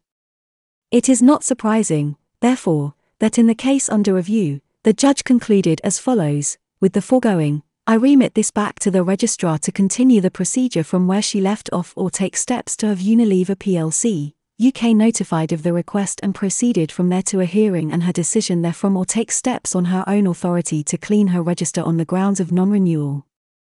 In Nigeria, per sections 31 and 56 of the Trademarks Act, 1990, Chapter 436, the courts have been given original and appellate jurisdiction in this matter. Therefore, the registrar's powers are minimal and directed by the court. The posture of the Nigerian courts has been use it or lose it to someone actually or continuously using it. For this reason, this seems to be the practice in Nigeria. The effect of relevant provisions in the Trademarks Act. Sections 7 and 8 of the Nigerian Trademarks Act, 1990, Chapter 436, has made provisions for the protection of first-to-use or continuous use of a trademark, as it is to the effect that a proprietor of a registered mark cannot restrain another proprietor from using a mark similar to his, which has been continuously used before the proprietor registered his mark. This was reiterated in the case of American Cyanamid Company v. Vitality Pharmaceutical Limited, 1991, El Pelafo 61, SC, where the Supreme Court held that the proprietor or registered user of a trademark is not entitled to interfere with an existing trademark even if identical or nearly resembling his own if that other mark has been in continuous use before the registration of his own. In essence, the use and/or continuous use of a trademark appears to be the principal way of acquiring common law rights to a trademark in Nigeria. Publication of removals and renewals. Removals and renewals are published in trademark journals.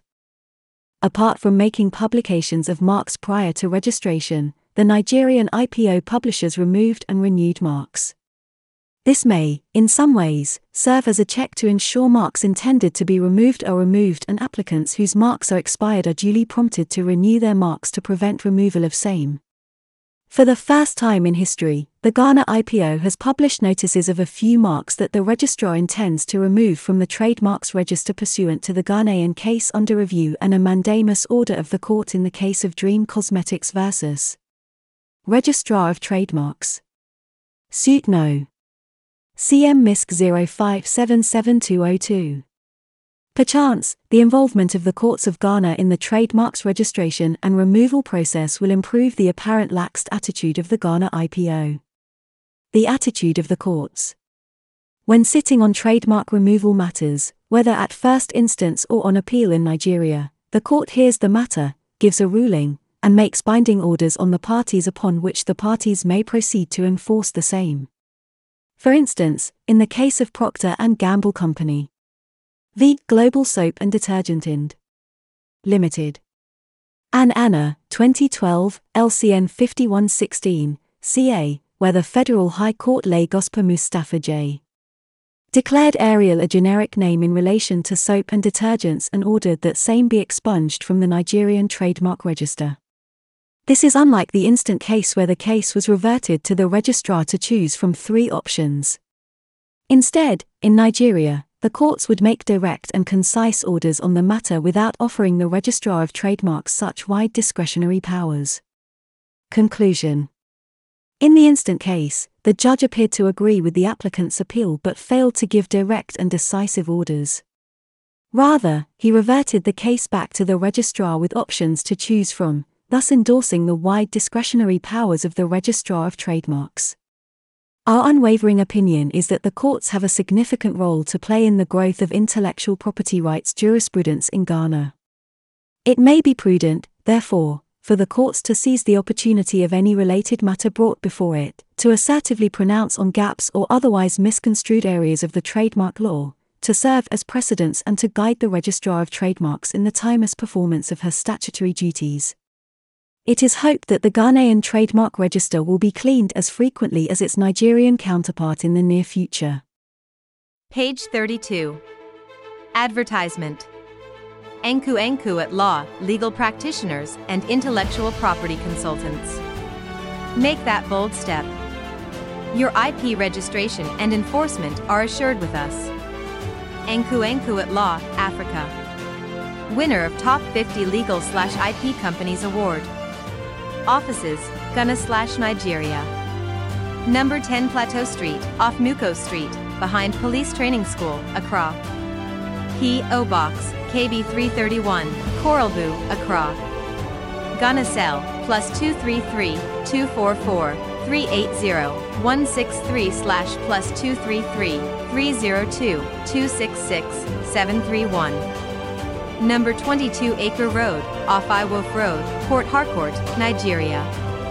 Telephone +234 905 950 8874. Website www.enkuatlaw.com. Email info@enkulaw.com. Page 33.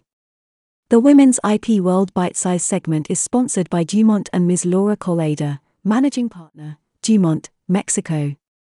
We continue and advance in highlighting women's essential work and contributions in IP law and innovation globally. Dumont is a Mexican IP law firm founded in 1940. They are committed to assisting their clients in the selection, clearance, protection, enforcement, and exploitation of their IP rights and business interests. Dumont are experts on inventions, patents, utility models, and industrial designs, and distinctive signs, trademarks, trade names, commercial signs and appellation of origin and geographical indications. Dumont's practice extends to highly specialized topics such as litigation, copyright, information technology, corporate law and anti-counterfeiting, appraisals of both trademarks and patents in compliance with the Financial Reporting Standards, (NIF), by a team of expert lawyers, litigants, and advisors in the various disciplines covered by their area. Dumont's associates stay on top of recent developments in the market and the legal area to provide value-added services. While taking their clients' commercial situation into account, they provide high-quality services that are tailor-made to fit the needs of their clients around the world. www.dumont.mx. Page 34. Advertisement.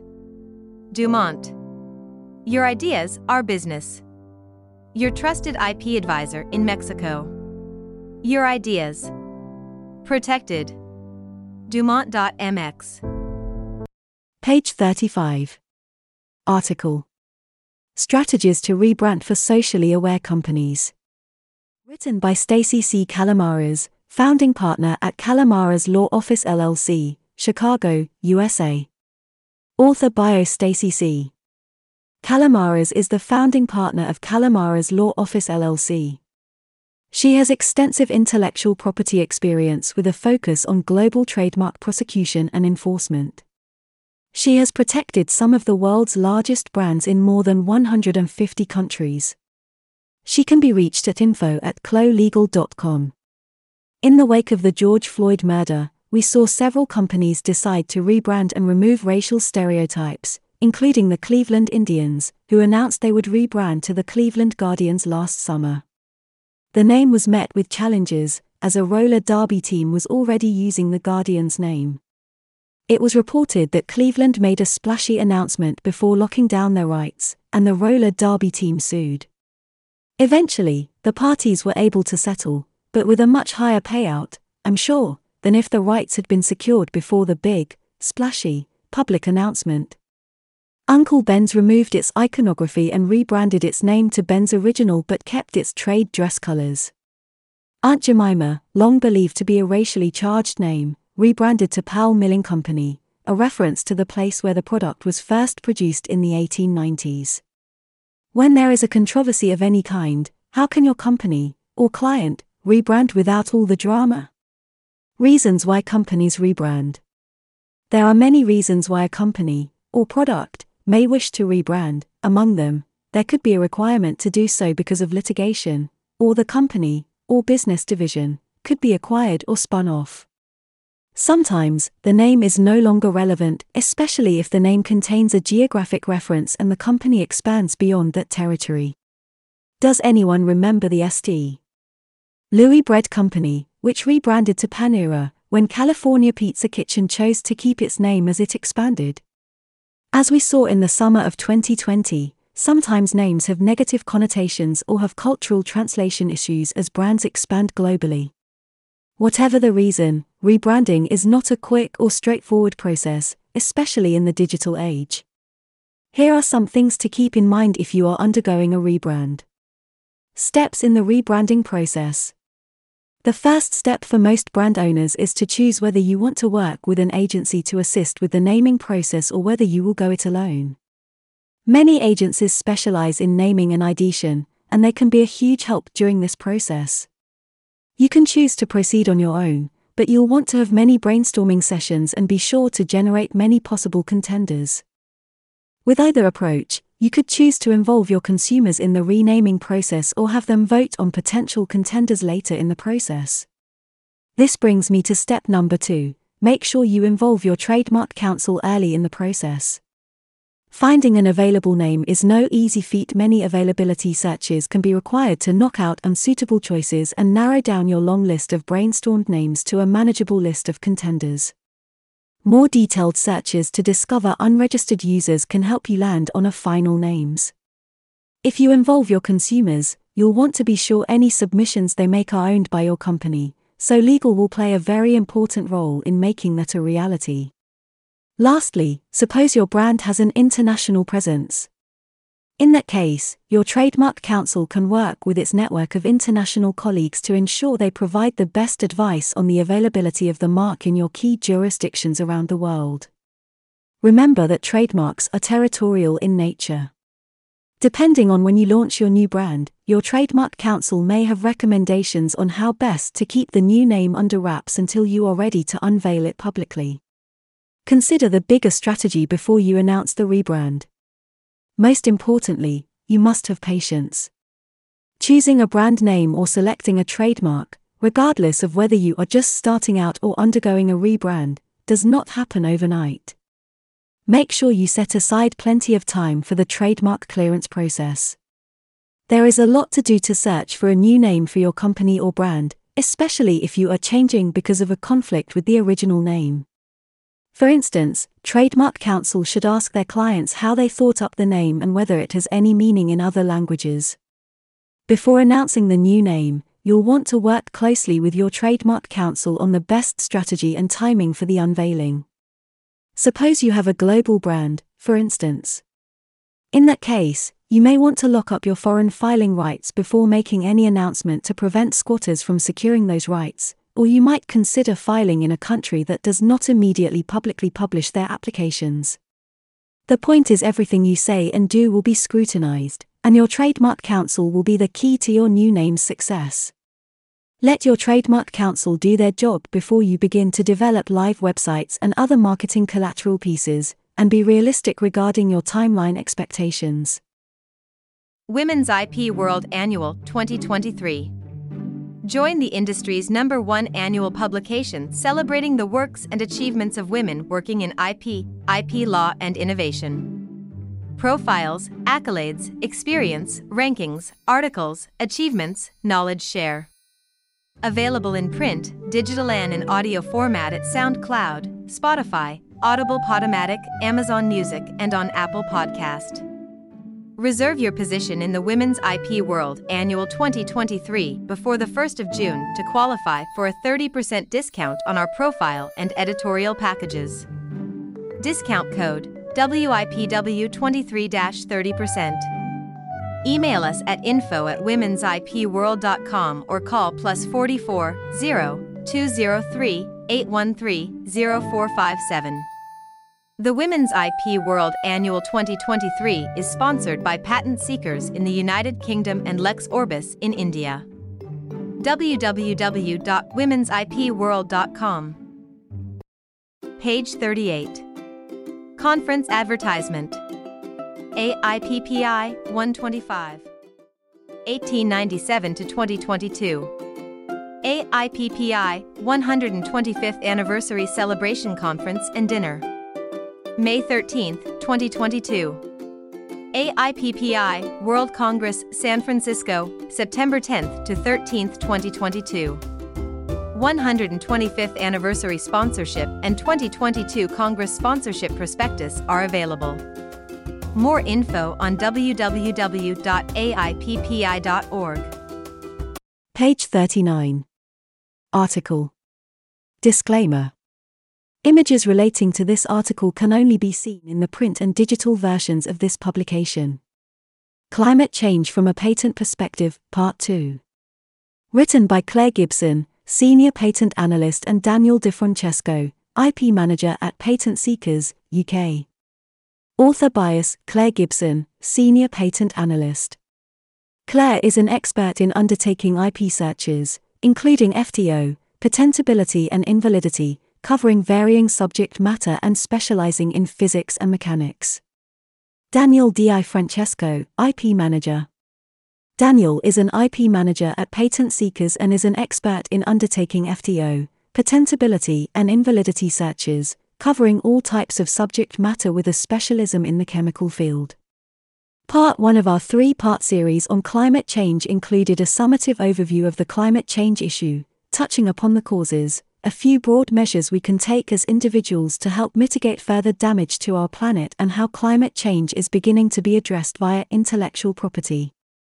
The agreed aims of COP21 and COP26 were discussed, along with identifying patent-specific incentive schemes. For example, fast-track schemes by individual IP offices for green patent applications, the WIPO Green Scheme, which aims to be a marketplace for sustainable technology, and the EPO creation of the climate change mitigation technologies. These CCMTs, patent classifications, Y02** and Y04**, had their activities analyzed and comparisons made to the findings of the WIPO data regarding PCT applications containing at least one IPC green energy classification, observing a generally increased activity within patented innovation for climate change. This article will look further into activity within the CCMT classifications Y02** and Y04** within the past 10 years. We will identify correlations with other classifications to gain further insight into some of the main areas of innovation which also cite the CCMTs. Figure 1 shows the classifications co-classified with Y02 and Y04. We can observe that the predominant area of application activity is the classification Y02E60, enabling technologies with a potential or indirect contribution to GHG emissions mitigation, with a specific focus on Y02E6010 energy storage using batteries. We can also see relatively significant activity within Y02T1070 energy storage systems for electromobility, e.g. batteries, and note slightly smaller activity within the Y02E6050 classification for fuel cells. Knowing that there has been a notable drive for a move from the fossil-fueled internal combustion engines as a means to propel vehicles, it follows that we would observe correlated increased activity within the areas of batteries, fuel cells, and battery charging. As innovation pulls in this direction towards greener battery means, it will facilitate a shift towards hybrid, fully electric, and even autonomous vehicles. The EPO identified 5 current trends for alternative energy and sustainability. 2 of the 5 trends were green battery technology and fuel cells for transportation and vehicles. 1. The EPO, collaborating with the International Energy Agency, IEA, also disclosed patenting activity in batteries and other electricity storage technologies, showing that it had grown annually at an average rate of 14% worldwide, stating such growth was 4 times faster than the average of all technology fields. 2. Our data also aligns with this, looking at Figure 2 below, which analyses vehicle-specific battery patent application activity over the past 11 years, using the CPC classifications. B60L50** electric propulsion with power supplied within the vehicle. B60L53** methods of charging batteries, specially adapted for electric vehicles, charging stations or onboard charging equipment, therefore, exchange of energy storage elements in electric vehicles. B60L58** methods of circuit arrangements for monitoring or controlling batteries or fuel cells, specially adapted for electric vehicles. Figure 2, generated using PatWorld. Figure 2 shows a clear increase in the electric vehicles technology field with a specific focus on electric vehicle batteries and the charging of such batteries. Notably, there has been a substantial rise in patent families during the past 5 to 6 years, where a plateau may not yet have been reached.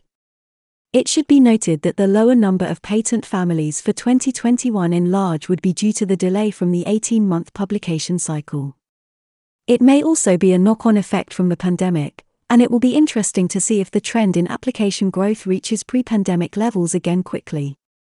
This steady increase of electric vehicle technology in intellectual property is also reflected in consumer habits, with plug-in electric vehicle sales in the UK increasing roughly 140% annually. 3. Although the increases are significant, the sales of plug-in electric cars still only account for 6.6% of the total market. In order for this technology to achieve a substantial impact on climate change, the uptake from consumers will need to increase. Various issues need to be addressed before it is likely we see fully electric cars become the popular consensus, a few main barriers being cost. As the technology is still relatively new to the market, the upfront cost may be high. Lack of infrastructure. Not everyone has a home compatible with charger installation, while public charging spaces may not be common in all areas. Charging time. Depending on battery capacity and charger speed, a full charge can take multiple hours. Range. The full charge range of an electric car can be limited, which, when paired with slow charging time, may affect the ability for long journeys. As the technology progresses, it will be interesting to see how these accessibility barriers are overcome and the effect that a larger uptake will have on climate change. From Figure 1, we can also see there is significant innovation in the area of climate change mitigation technologies in the production process for final industrial or consumer products Y02P70*. Specifically, this classification covers greenhouse gas capture and manufacturing processes characterized by the final manufactured product, i.e., low-carbon technologies and/or negative emissions technologies. As depicted in Figure 3, since 2011, there have been 145,805 patent families recorded within the Y02P70* classification. We can see China has the most activity with 110,002 patent families within this field, with the United States having the second highest activity with 24,366 patent families. However, it highlights the potential for more innovation from countries such as the United Kingdom, which holds a significantly lower number of patent families, 599, within this field. Such technologies would not relieve our planet's environment of the damage already done. It could pave the way to reach zero emissions and limit global warming to 1.5 degrees Celsius, as outlined by COP21 and COP26, by 2050. Some countries involved with such climate change summit agreements have already begun putting actions in place, such as the UK government's Direct Air Capture and Greenhouse Gas Removal Programme, 4. Figure 4. Generated using PatWorld. Figure 4 depicts a larger class analysis on Y02* technologies or applications for mitigation or adaptation against climate change, highlighting the main CPCs that are co-classified with these. If we look outside of the CCMT classifications, we can see that the major areas utilized relate to methods of electricity generation, H02, batteries, H01, and vehicle propulsion, B60L. The apparent focus on this technology area when attempting to deal with climate change only serves to highlight the important role it will play in attempting to adapt to our current way of life. Various issues need to be addressed before it is likely we see fully electric cars become the popular consensus, a few main barriers being: lack of electrical supply from national grids to cope with large numbers of electric vehicles charging simultaneously, mining of materials for batteries and battery lifetime, although there have been breakthrough technologies that may overcome these problems to a certain degree, e.g. the work of John B. Goodenough https://www.electricum.org X-News John Goodenough's latest battery. In general, the use and implementation of green batteries and electricity generation make a significant impact when utilized by large companies and technologies.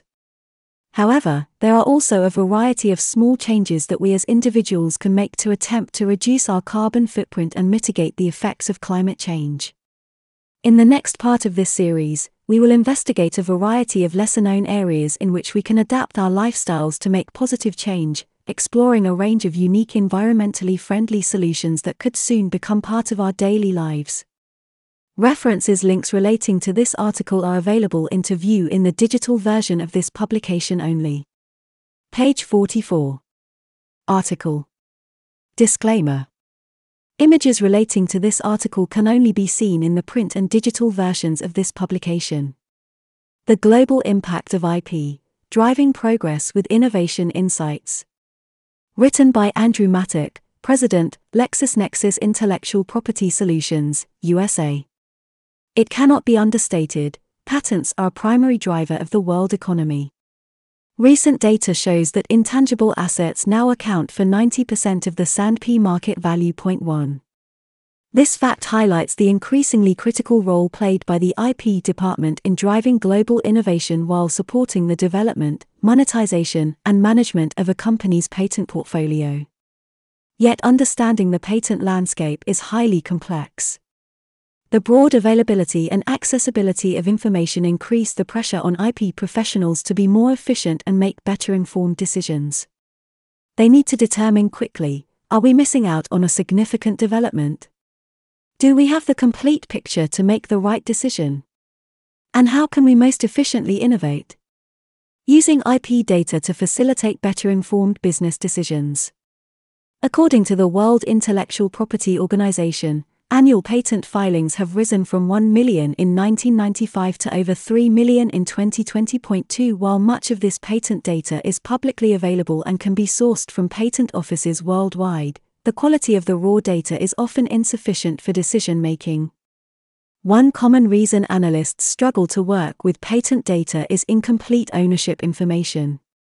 Patents do not necessarily state the entity ultimately controlling them. They might be filed under various names such as subsidiaries or inventors, making it almost impossible to create a holistic company profile. Without knowing which company has the commercial power over an invention, analyses become void. Therefore, enhancing raw, global patent data with value-add data and data enrichments enables businesses to get a better understanding of patent portfolios, their own and those of competitors, partners, potential licensees, or mandate targets. Data in our IP analytics platform, LexisNexis registered trademark symbol patent site registered trademark symbol links to the current ultimate owner, i.e., the entity on top of a corporate structure that exerts control over the patent and its underlying invention. Graph 1. Of course, the mere existence of a patent does not mean it is valuable, and assessing the impact of the IP department and the trajectory of a portfolio is tricky. While patents can be active for years and years, past influence does not always equal current momentum. So, how can businesses support use cases like trend scouting and better understand the true value and trajectory of their most important assets? The left side of Graph 2 shows the pure number of patent filings citing Swatch registered trademark symbol each year per citing company. The right side shows the accumulated strengths of active patents citing Swatch for each year per citing company. Changing the data view from filing year to reporting year and the measure from size to strength, Patent Site Registered Trademark Symbol Analytics uncovers an eye-opening trend: the increase in mentions from tech behemoth Apple registered trademark symbol. The company completely disrupted the watch market in 2015. Graph 2. When industrial manufacturing and automation pioneer, Siemens, determined they needed to adjust their IP approach from quantity-driven to a value-driven strategy, they turned to the Patent Asset Index (TM), an objective measure of global technological strength found in Patent Site Registered Trademark Symbol. Siemens used Patent Site Insights to increase the quality of their patents, ensuring their portfolio aligned with their business goals and created value. Our customer, Chief IP Counsel at Siemens, Beat Wiebel, describes more aptly: "You can only improve what you can measure. The best measure of the quality of a patent is going to court, but just 5% of patents ever go. We needed an indirect measure and a tool that would help us measure the quality of each patent and our entire patent portfolio and track quality changes over time compared to our competitors." Beyond the primary business use cases, access to this type of data is valuable not only for corporations but also for governmental organizations, universities, and research institutions to better inform research and development, attract funding, and complement information from scientific literature with innovation insights. Bringing clarity to sustainable innovation. Sustainability has fast become the world's most critical initiative and a top innovation driver. Across the globe, companies are searching for strategies to identify, measure, and prove sustainable contributions. Providing more clarity into sustainability is why we mapped global patents to the United Nations 17 Sustainable Development Goals, SDGs, in Patent Site. Sustainable technology development is a highly dynamic and competitive space, and the new, objective measure provides the innovation community with previously unavailable insights into global sustainable technological progress. We can better understand who truly delivers sustainable solutions or who may be greenwashing their efforts. Strength of SDG-related patents by top 10 of strongest patent portfolio owners per United Nations Sustainability Goal. For the past 2 years, we have witnessed remarkable developments to help fight the COVID-19 virus. Whether in the form of preventative measures or medical treatments, researchers and scientists have had excellent momentum in delivering solutions for one of the most significant crises of our time. We see this innovation reflected in our new IP report, Innovation Momentum 2022, the Global Top 100, which aims to uncover true technological contemporaries across industries. In large part because of their work on technology addressing the coronavirus, pharmaceuticals are the most represented industry on the list, with 17 companies in the top 100. This chart shows the average patent quality, competitive impact, versus portfolio size for pharmaceuticals industry sector patent owners. The bubble size for the patent owner scales with portfolio strength, patent asset index.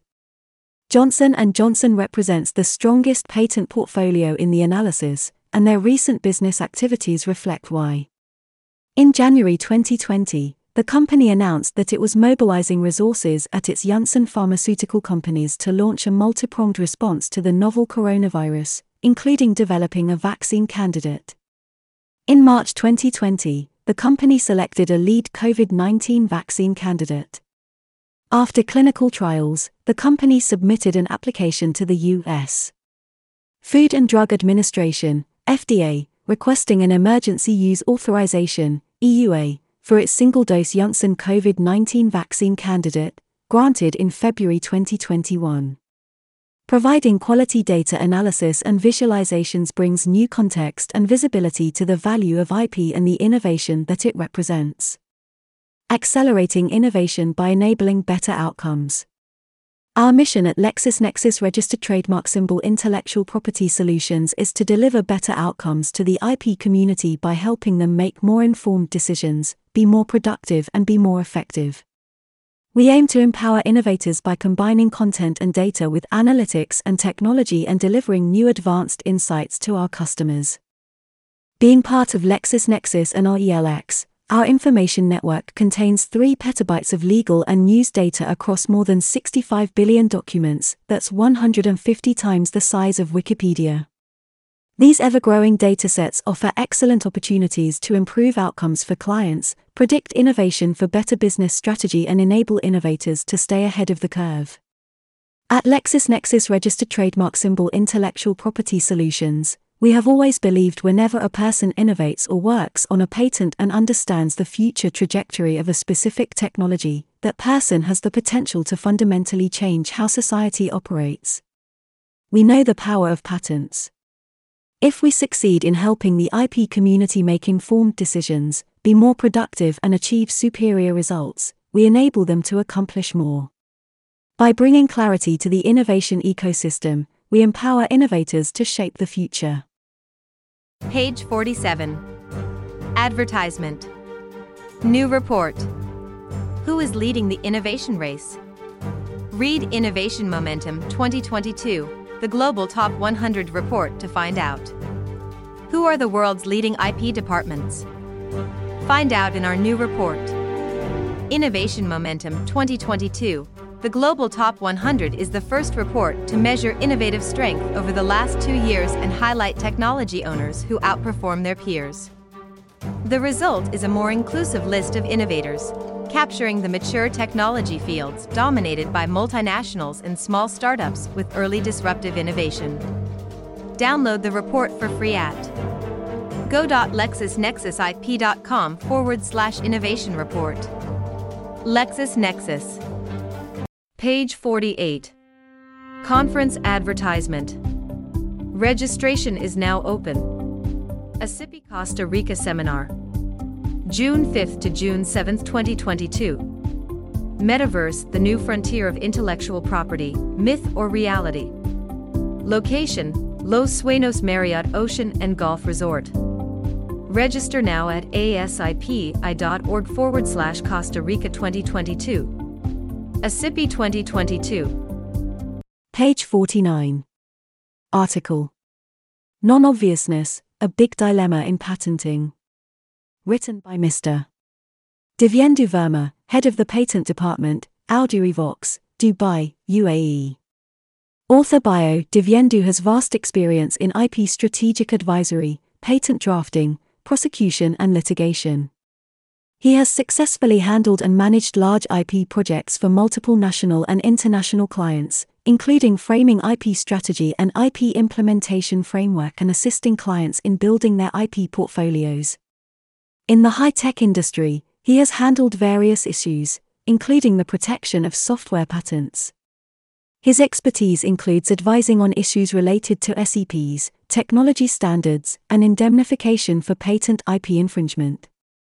He has rich experience in technology deployment involving the implementation of telecom, IT infrastructure, and software development. He regularly appears before various patent offices and courts in matters relating to patent prosecution and enforcement. A patentable invention needs to have novelty, non-obviousness, inventive step, as well as industrially applicability for getting valid patent protection in India or, for that matter, across the world, as these requirements are more or less similar in all different jurisdictions, and therefore, the parameters for determining inventive step non-obviousness slightly differs country-wise. Inventive step or non-obviousness. It is important to note that the patent laws in some countries use the term inventive step while some other jurisdictions use non-obviousness. Accordingly, the term inventive step and non-obviousness have been used interchangeably in the present article. Here in this article, the author has assumed that the invention is able to demonstrate novelty. Therefore, the focus of the article is on the aspect of non-obviousness requirements and how these requirements have been interpreted differently by the different courts of law. In order to understand the obviousness, it is essential to know that the word obvious has originated from the Latin word obvius, ab, before, plus via, way, meaning being in the way. 1. In patent law, obviousness is tested using predefined rules that have been laid down by various courts of law in different patent jurisdictions. For example, the examination of inventive step, non-obviousness, in India has been largely developed on judicial expositions.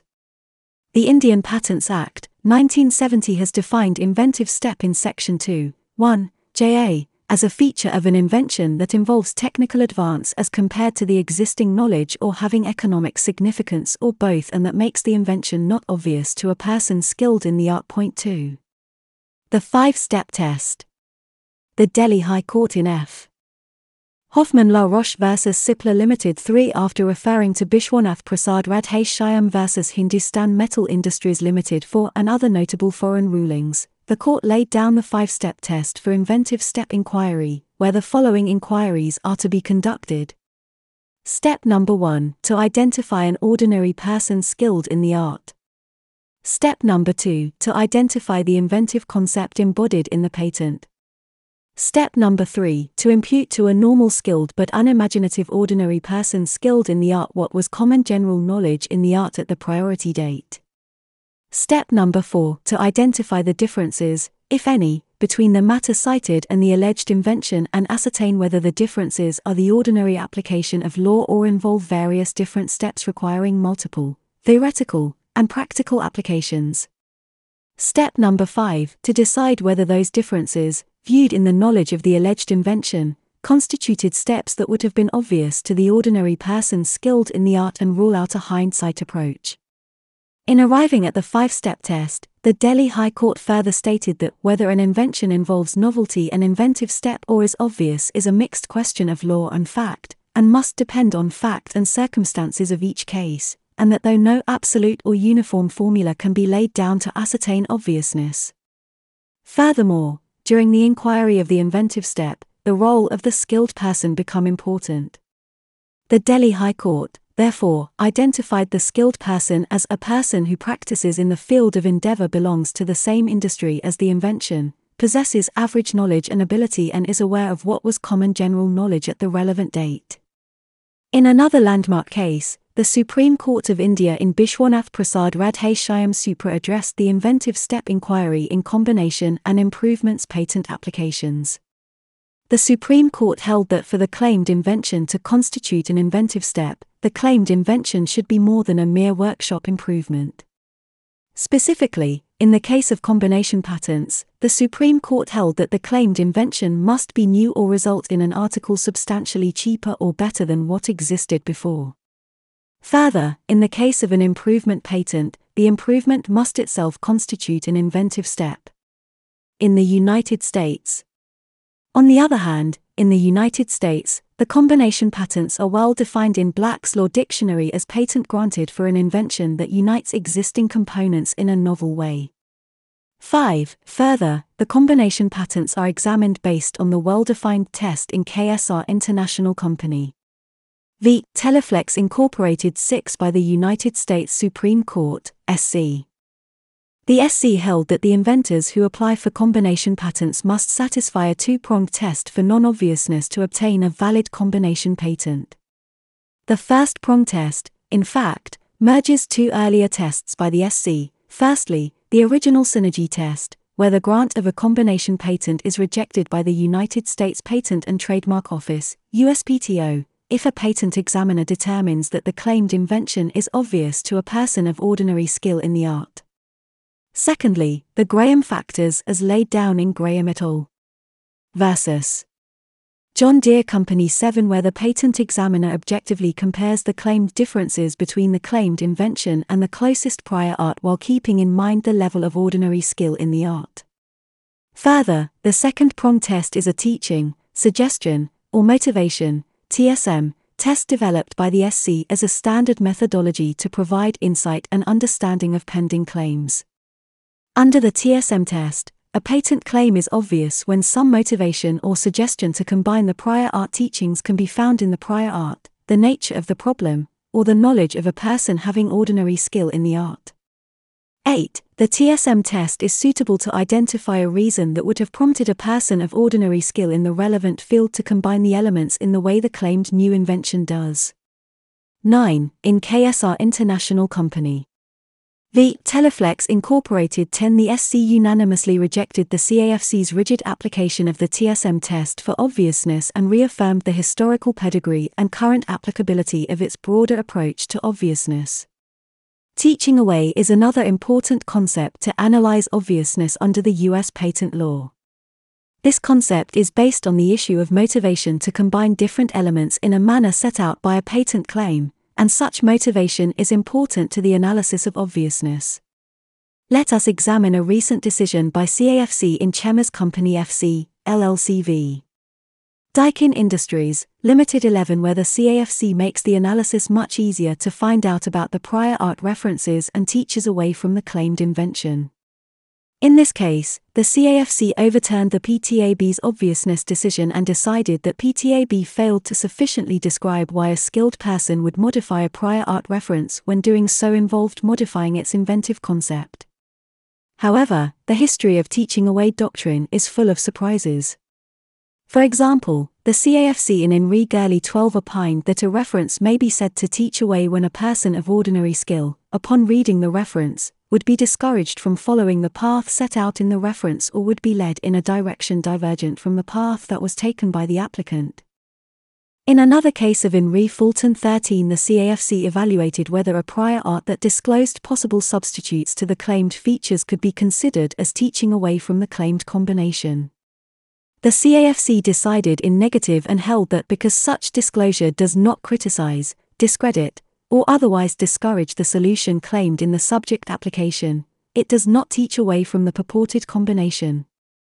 Emphasis added. The European Union jurisdiction. Let us also look at the European Union jurisdiction, where the requirement of obviousness is more or less similar to the United States. According to European patent law, an invention shall be considered involving an inventive step if, having regard to the state of the art, it is not obvious to a person skilled in the art. If the state of the art also includes documents within the meaning of Article 54, Paragraph 3, these documents shall not be considered in deciding whether there has been an inventive step.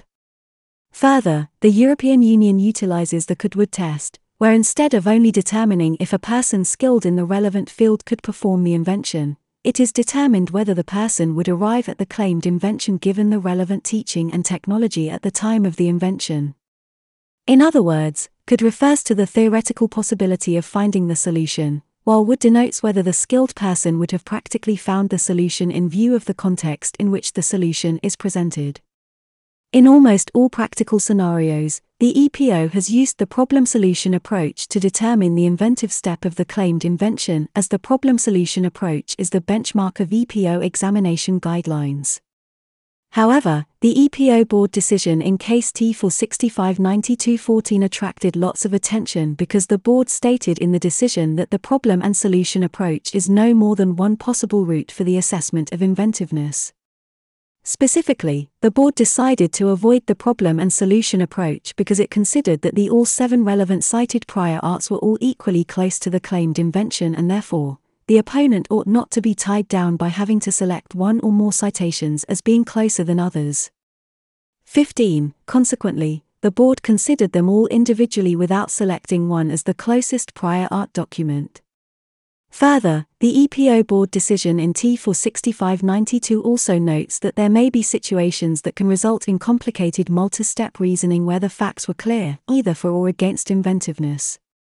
Thus, if an invention breaks new ground, it may suffice to say that there is no close prior art rather than constructing a problem based on what is tenuously regarded as the closest prior art. 16. Taking a clue from the above case T46592, the applicant in case T1880917 has to approach the EPO Board of Appeals against the refusal of a patent application by the examining division of EPO.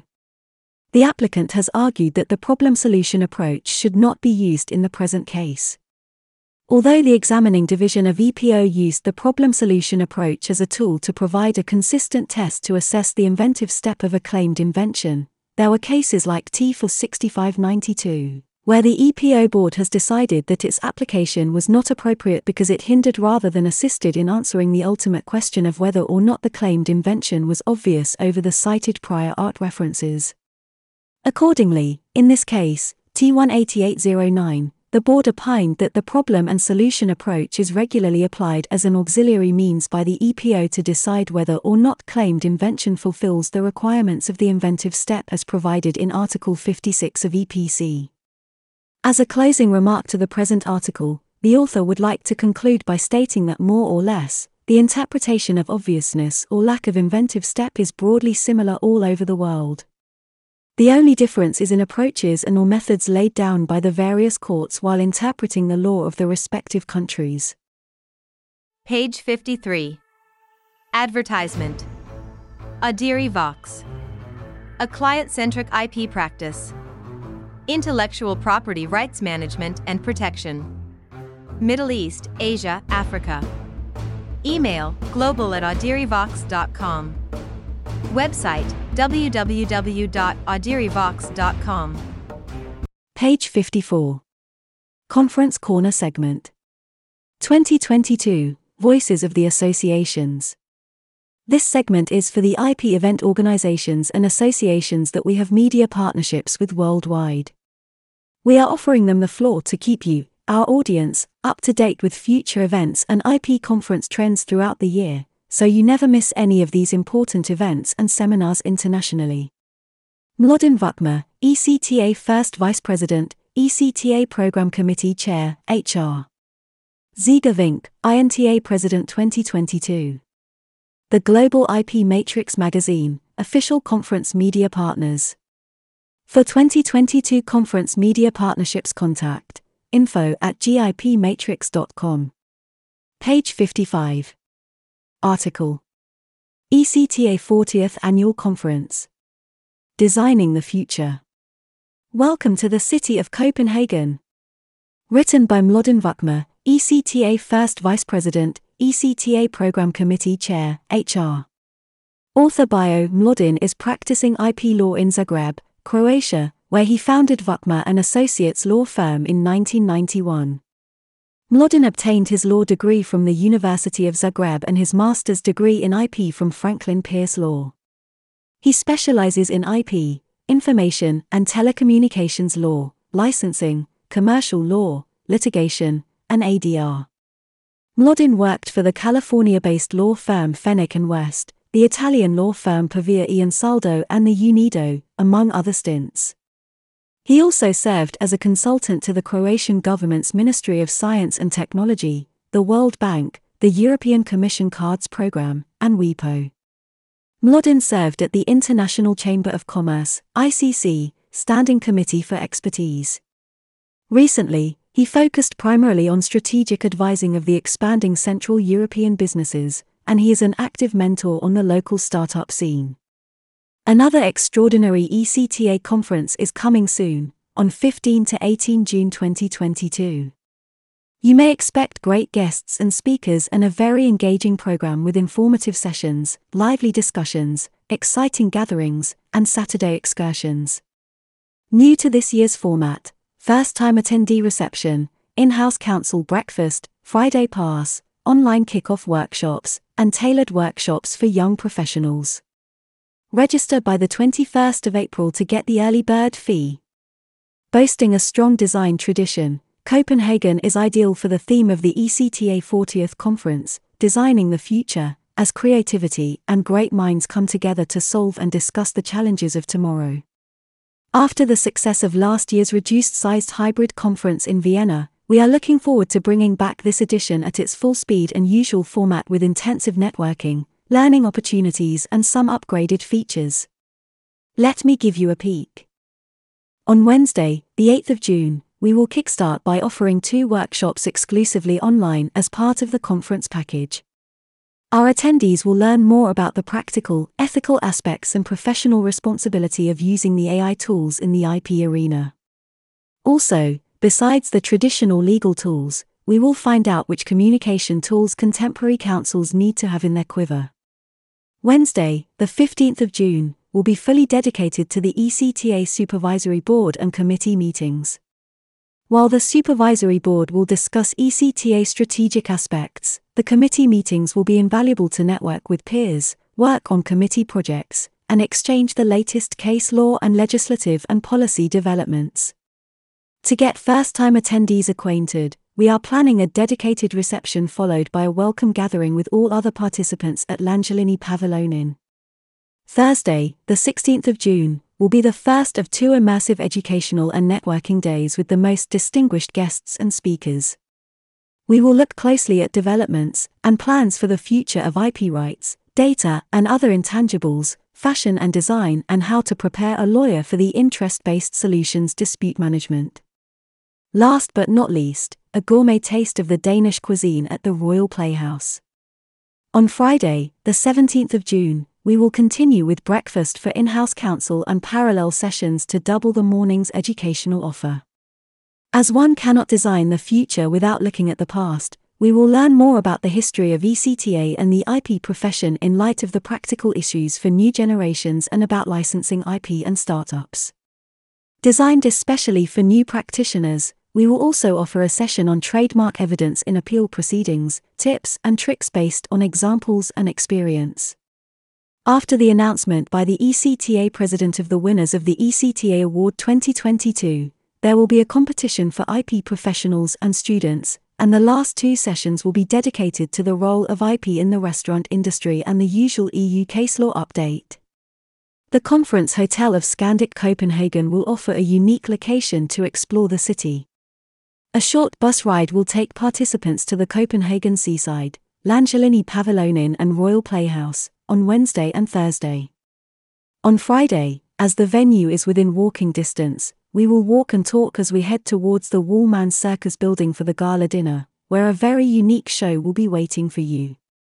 Would you like to make your conference trip even more pleasant?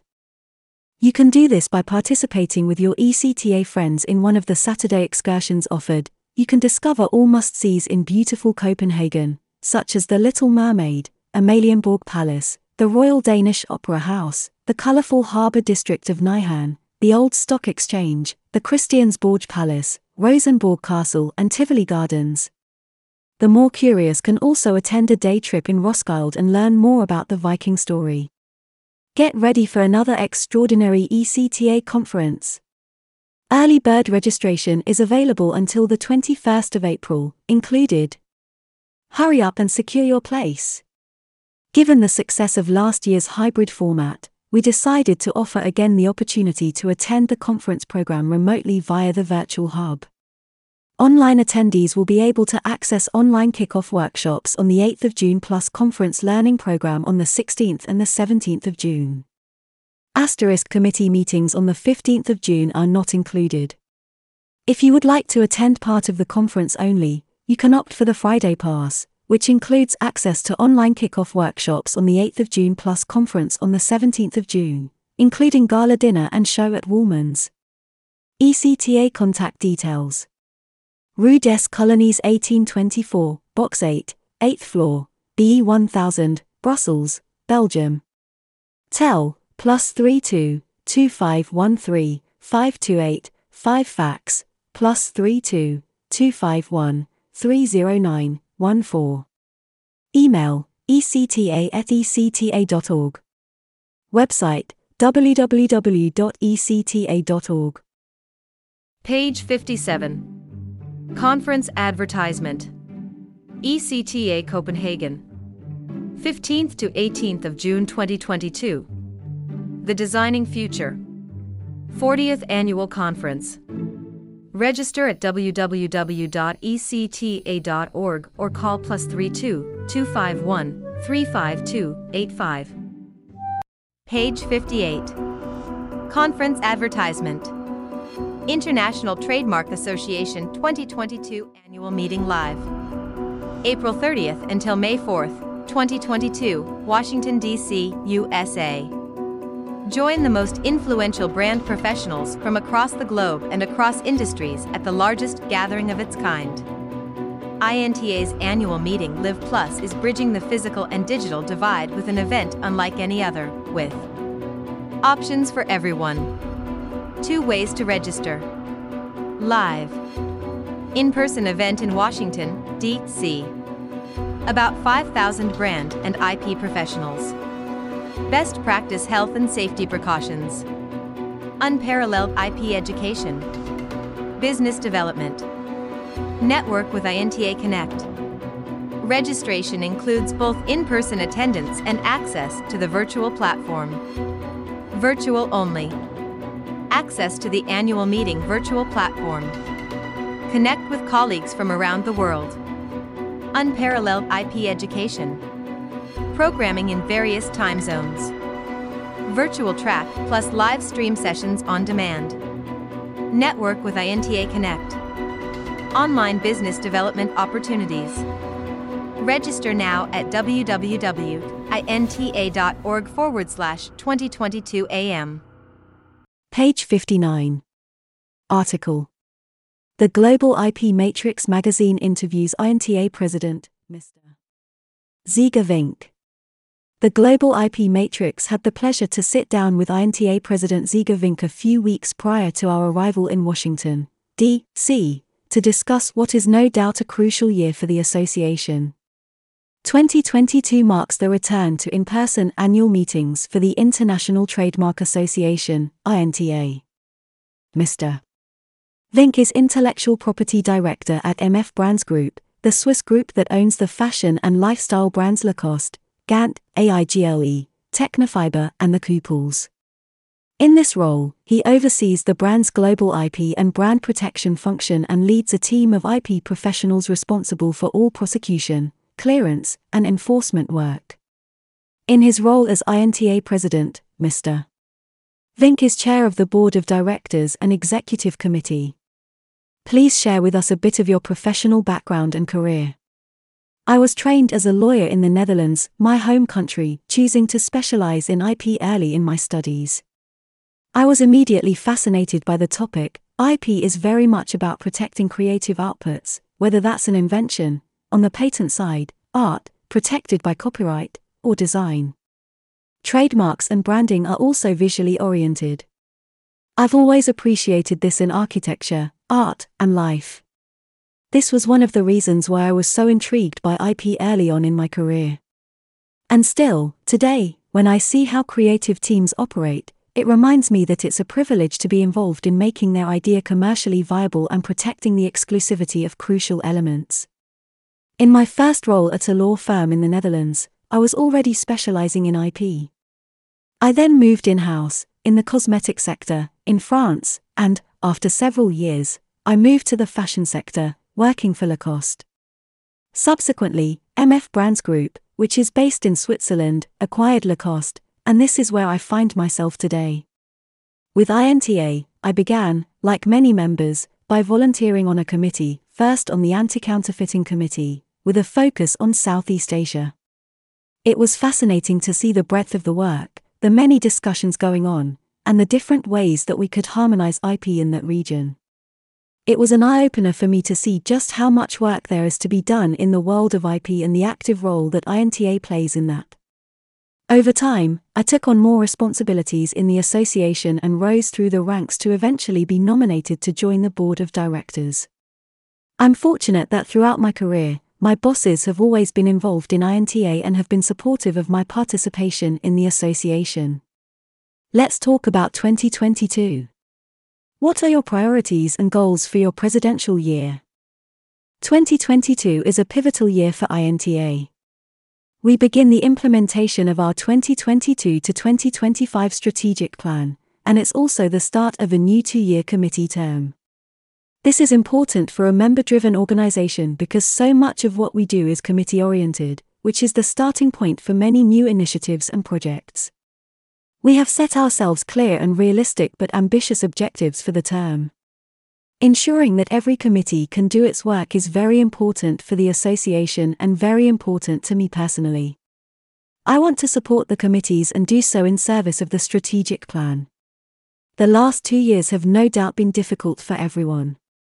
One challenge for INTA has been to maintain the strong community spirit that fuels our work and energizes our volunteers and members globally.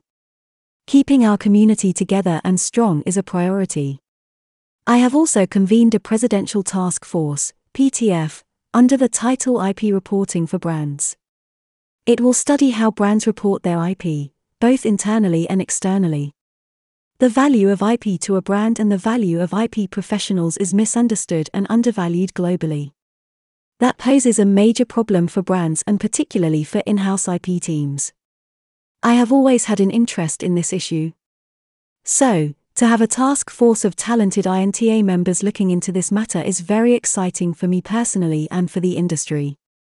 From your perspective, what exactly is the issue that the PTF is working to address? In-house IP legal teams work with different stakeholders internally, such as branding, finance, and marketing departments.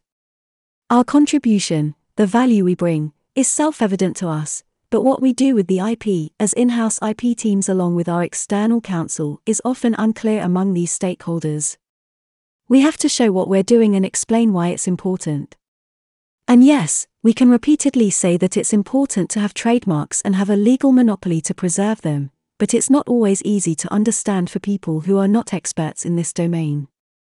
To this end, there's not a lot of knowledge or experience shared on how to speak the language of a non-expert. An expert can quickly become extremely technical when they talk about their subject matter expertise. The message usually gets lost. As a community, we should be a little bit more conscious of the consequences of not doing any reporting at all or to report in the wrong way. This task force represents a starting point for course-correcting IP reporting for brands. Thinking broadly, what ultimately does the profession stand to gain and brands stand to gain if this specific issue is resolved? When we manage to convince others about the value of both IP and the IP legal team and what it means for the brand, we will get more attention at a management level. There will be more to measure, more to read and understand, and I think management will create time for it. This will result in an overall better understanding of the importance of IP in a company and the role and contribution of the in-house IP legal team and their external counsel. This increased awareness and understanding will filter down through the company and improve engagement between legal and other departments. A more engaged IP team will only benefit the brand in the long term. How will law firms benefit from the work of this PTF, and how can they get involved in better IP reporting? IP reporting takes time because you need to collate all the contents and consider all kinds of KPIs, such as portfolio size and global coverage, and all the consequential decisions that we make on a daily basis. I know from experience that it's a lot of work to produce these reports. Quite frankly, many in-house teams don't have the staff to do it, or even if they do have the staff, they don't have the time. It's an additional activity that is not a core daily operational activity. So, I can very well imagine that law firms or other legal service providers can offer this kind of service and help companies produce these reports. A key finding from the IP law firm's think tank report, released by INTA in 2020, is that law firms need to look for ways to diversify their services and differentiate themselves. This is certainly something that could be partially or fully outsourced to external counsel. How does INTA's 2022 to 2025 strategic plan reflect how the IP industry and professionals evolve? The IP domain is evolving. The trademarks domain is evolving. This is because the underlying companies and brands that we work to protect are evolving. Likewise, consumers and the global marketplace are evolving. As brand professionals, our mandate and influence are widening. We must continue focusing on the legal and technical aspects of IP. That will remain unchanged and is reflected in the first strategic objective: promote and reinforce the value of brands. This is the traditional role that INTA has always played, and that will remain a key pillar of what we do. But brands are evolving, the world is evolving, and consumers expect more from brands. We want to mirror this evolution. The second strategic pillar, build a better society through brands, covers topics that reflect important societal changes, ones that brands attach a lot of value to, such as corporate social responsibility, CSR, environmental, social, and governance, ESG, diversity, equity and inclusion, DEI, and trust and transparency. Through the work of the third pillar, support the development of IP professionals, we will equip members to elevate and advance IP effectively, and to strengthen their own career and leadership development as brands and the profession itself evolves.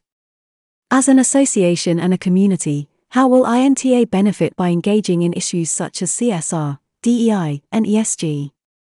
We are a member-driven organization representing many global brands, which attach tremendous value to these issues. This is largely because these issues increasingly dominate brands' relationship with consumers, who must make choices in the shopping aisles. In INTA's Gen Z Insights, Brands and Counterfeit Products study, 85% of respondents believe that brands should aim to do good in the world. Gen Z is now the largest consumer group globally, and their beliefs play an increasingly central role in purchasing decisions. When issues like CSR and DEI become central to consumer choice, brands must pay attention, must act in order to retain and/or grow their share in the marketplace. But more than that, it's also about doing the right thing, and that goes for INTA too.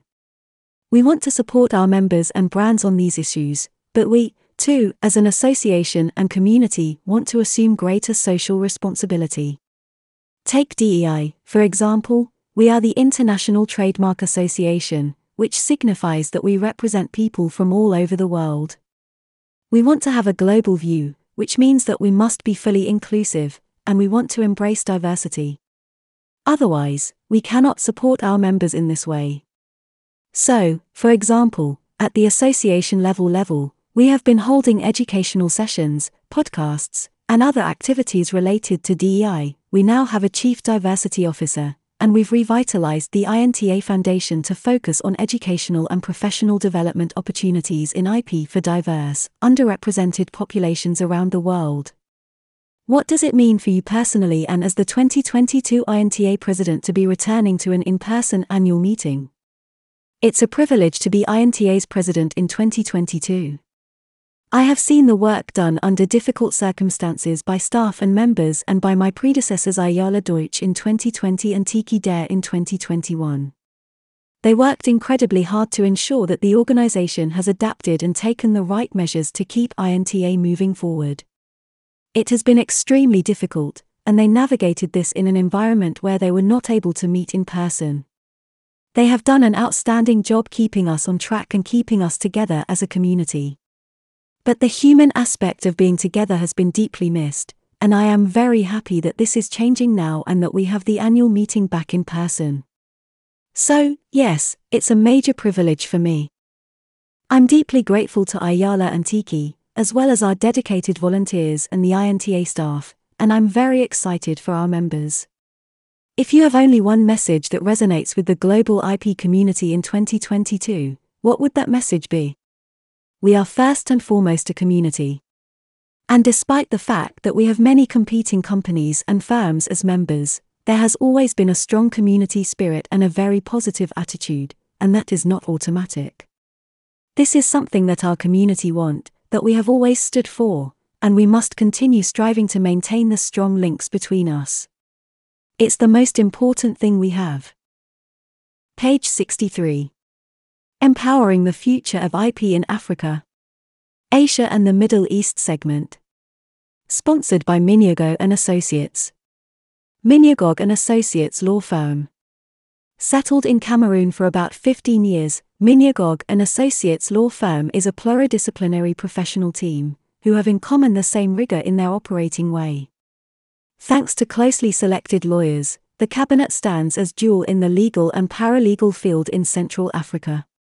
As dedicated representatives alongside the African Intellectual Property Organization, OAPI, the cabinet gathers eminent advisors and specialists in matters of intellectual property endowed with a thorough experience.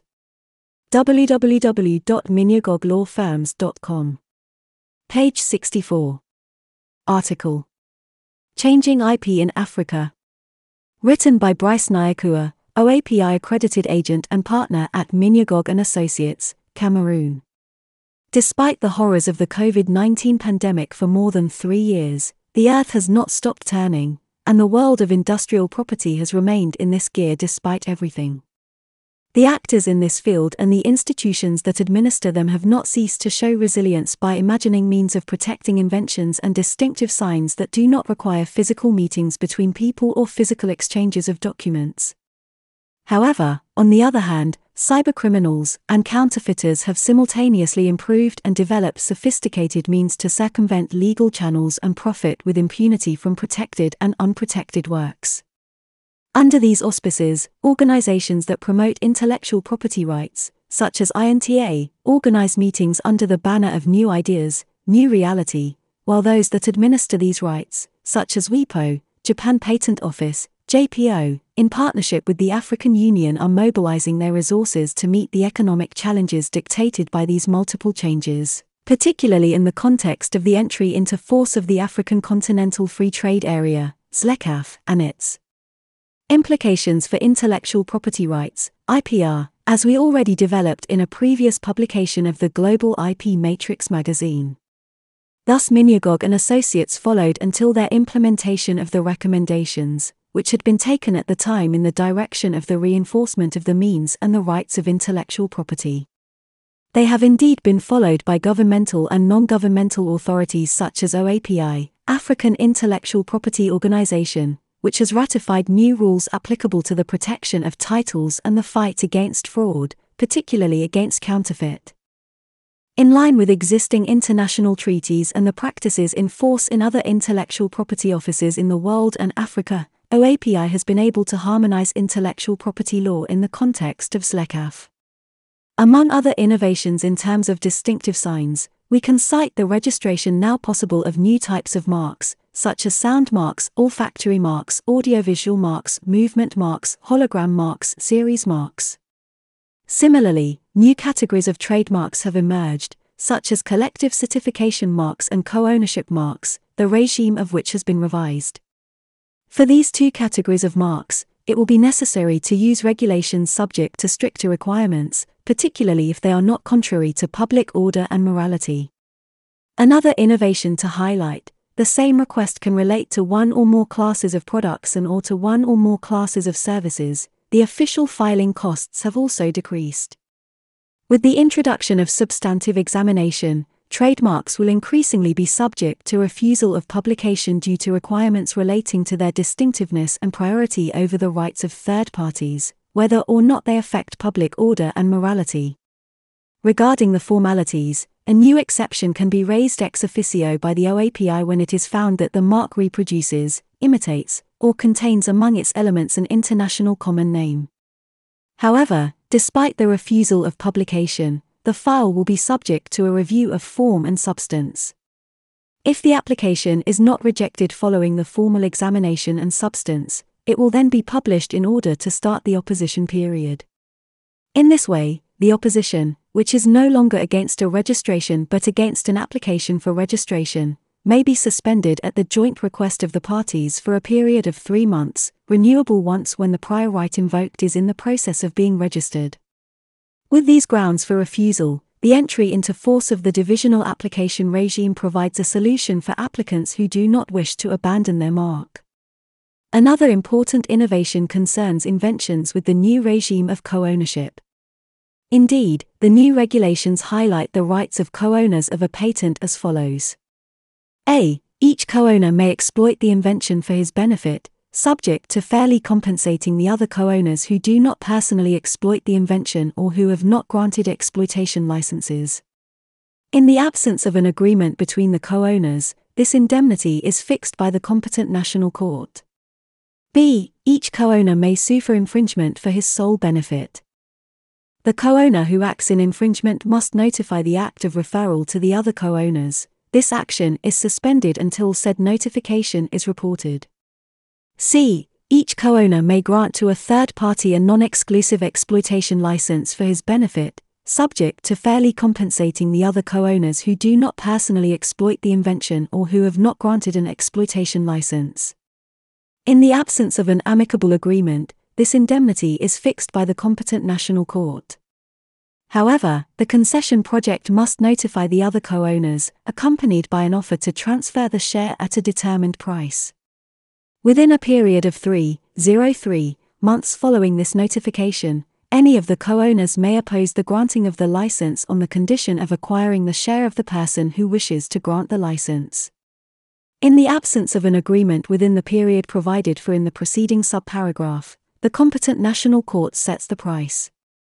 The parties have a period of 1 month from the notification of the judgment or, in the event of an appeal, of the judgment, to renounce the concession of the license or the purchase from co-ownership without prejudice to any damages that may be due. The expenses are borne by the renouncing party.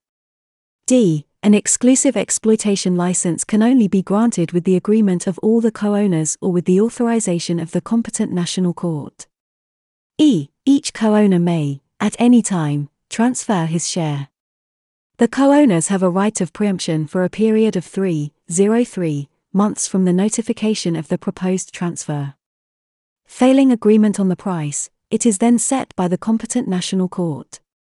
The parties have a period of 1 month from the notification of the judgment or, in the event of an appeal, of the ruling, to renounce the sale or purchase of the co-ownership share without prejudice to the damages interest that may be due. The costs shall be borne by the renouncing party. F. The co-owner of a patent may notify the other co-owners that he is abandoning his share in their favor. As of the registration of this abandonment in the Special Register of Patents or, as of its notification to the organization, the said co-owner is discharged from all obligations with regard to the other co-owners. They share the abandoned share in proportion to their rights in the co-ownership unless otherwise agreed. With regard to international applications under the PCT, OAPI may avail itself of the provisions of Articles 20 and 36 of the PCT relating respectively to the International Search Report and the International Preliminary Examination Report. These provisions are applicable mutatis mutandis to the cases provided for in the validation agreements referred to in Article 10 paragraph 6 of the agreement. Depending on the terms of the validation agreement signed between the parties, these may be examination validation agreements. The substantive examination is no longer carried out. These are the search reports produced by the partner office which are authentic. With regard to grant validation agreements, the examination is also carried out at OAPI independently of that carried out by the partner office. Among them, the most remarkable provisions relate to infringements of rights and disputes before the competent courts. It is important to know that disputes relating to the recognition, scope or exploitation of the rights provided for in the Bangui Agreement, regulatory text of the OAPI, fall within the jurisdiction of the courts of the member states. These are also competent for related criminal litigation. Intellectual property rights are exclusive rights that confer a monopoly of exploitation on their holder. These rights constitute a factor of technical and commercial progress. They stimulate innovation and contribute to the economic development of states, which is why infringements of exclusive IP rights constitute counterfeiting. Since then, more severe measures have been validated by the member states of OAPI, with border measures against counterfeiters and more severe sanctions to deter them. In order to speed up the infringement procedure and prevent infringements, the requirement for certificates and certificates of non-cancellation and non-forfeiture of titles before the seizure infringement order has been removed. The competent court may order any urgent measures on request when the circumstances require that these measures not be taken jointly, particularly when any delay would likely cause irreparable harm to the applicant. The competent court may also order, if necessary, under penalty, the production of all documents or information held by the defendant or by any person who has been found in possession of infringing products. As part of the on-demand measures, customs officers detain suspect goods as part of their checks at the written request of the holder of a registered trademark or the exclusive right of use. It may also automatically withhold goods likely to infringe a registered trademark or an exclusive right of use, even in the absence of a written request from the right holder. The public prosecutor, the applicant, and the importer of the goods are informed without delay of this deduction. In addition, to bring his legal action, the plaintiff can obtain from the Customs Administration the names and addresses of the sender, the importer, and the consignee of the detained goods. Given its strong presence in the territory of OAPI, Minyagog and Associates wanted to implement these new rules by reaching out to users of the OAPI system, which are mainly SMEs, small and medium enterprises, through seminars of capacities improvement, symposiums, the professional talks, especially during the 21st World Intellectual Property Day. Minyagog and Associates also accompanied government actors such as the Ministry of SMEs during National SMEs Days on the theme Standardization and Promotion of Intellectual Property as a means of protecting local industry. The challenge that remains is to bring the greatest number of actors to make it his own of these new measures at the same time as the change in the continental economic order. We believe that this objective can be achieved through the multiplication of virtual meetings given the number of people increasingly interested in this effective means of communication. Page 67. Advertisement. Minyagog and Associate Law Firm. For the protection of your intellect. Patents, trademarks, trade names, drawing and industrial models. Minyagog and Associates. Located in 2nd Avenue, behind building former Fonaderb. P. 20501 Yaoundé, Cameroon. Tel. 237-222-283-65. Fax. 237-222-340-63. Email 1cabinetminyagog@minyagoglawfirm.com. Email 2 kbolandngo@yahoo.fr. www.minyagoglawfirm.com. Page 68. Advertisement. The Global IP Matrix Magazine. IP news direct from industry thought leaders. Analysis reports on innovation, IP trends, legislation, IP strategy, trademark law, patent law, copyright law, brand protection, trade secrets, plus much more. Contact us today to share your industry news stories. Email info@gipmatrix.com or call +44 0203 813 0457. www.gipmatrix.com. Page 69. Advertisement. PatWorld is an innovative and cost-effective patent search tool developed by specialists to meet the needs of industry. The core of PatWorld centers around an intuitive search form providing you with all the tools required to extract and analyze the results you need from over 115 million indexed patent documents covering multiple territories and languages. We have drawn on over 100 years of combined patent searching experience to develop tools and features that allow you to archive the most from your searches.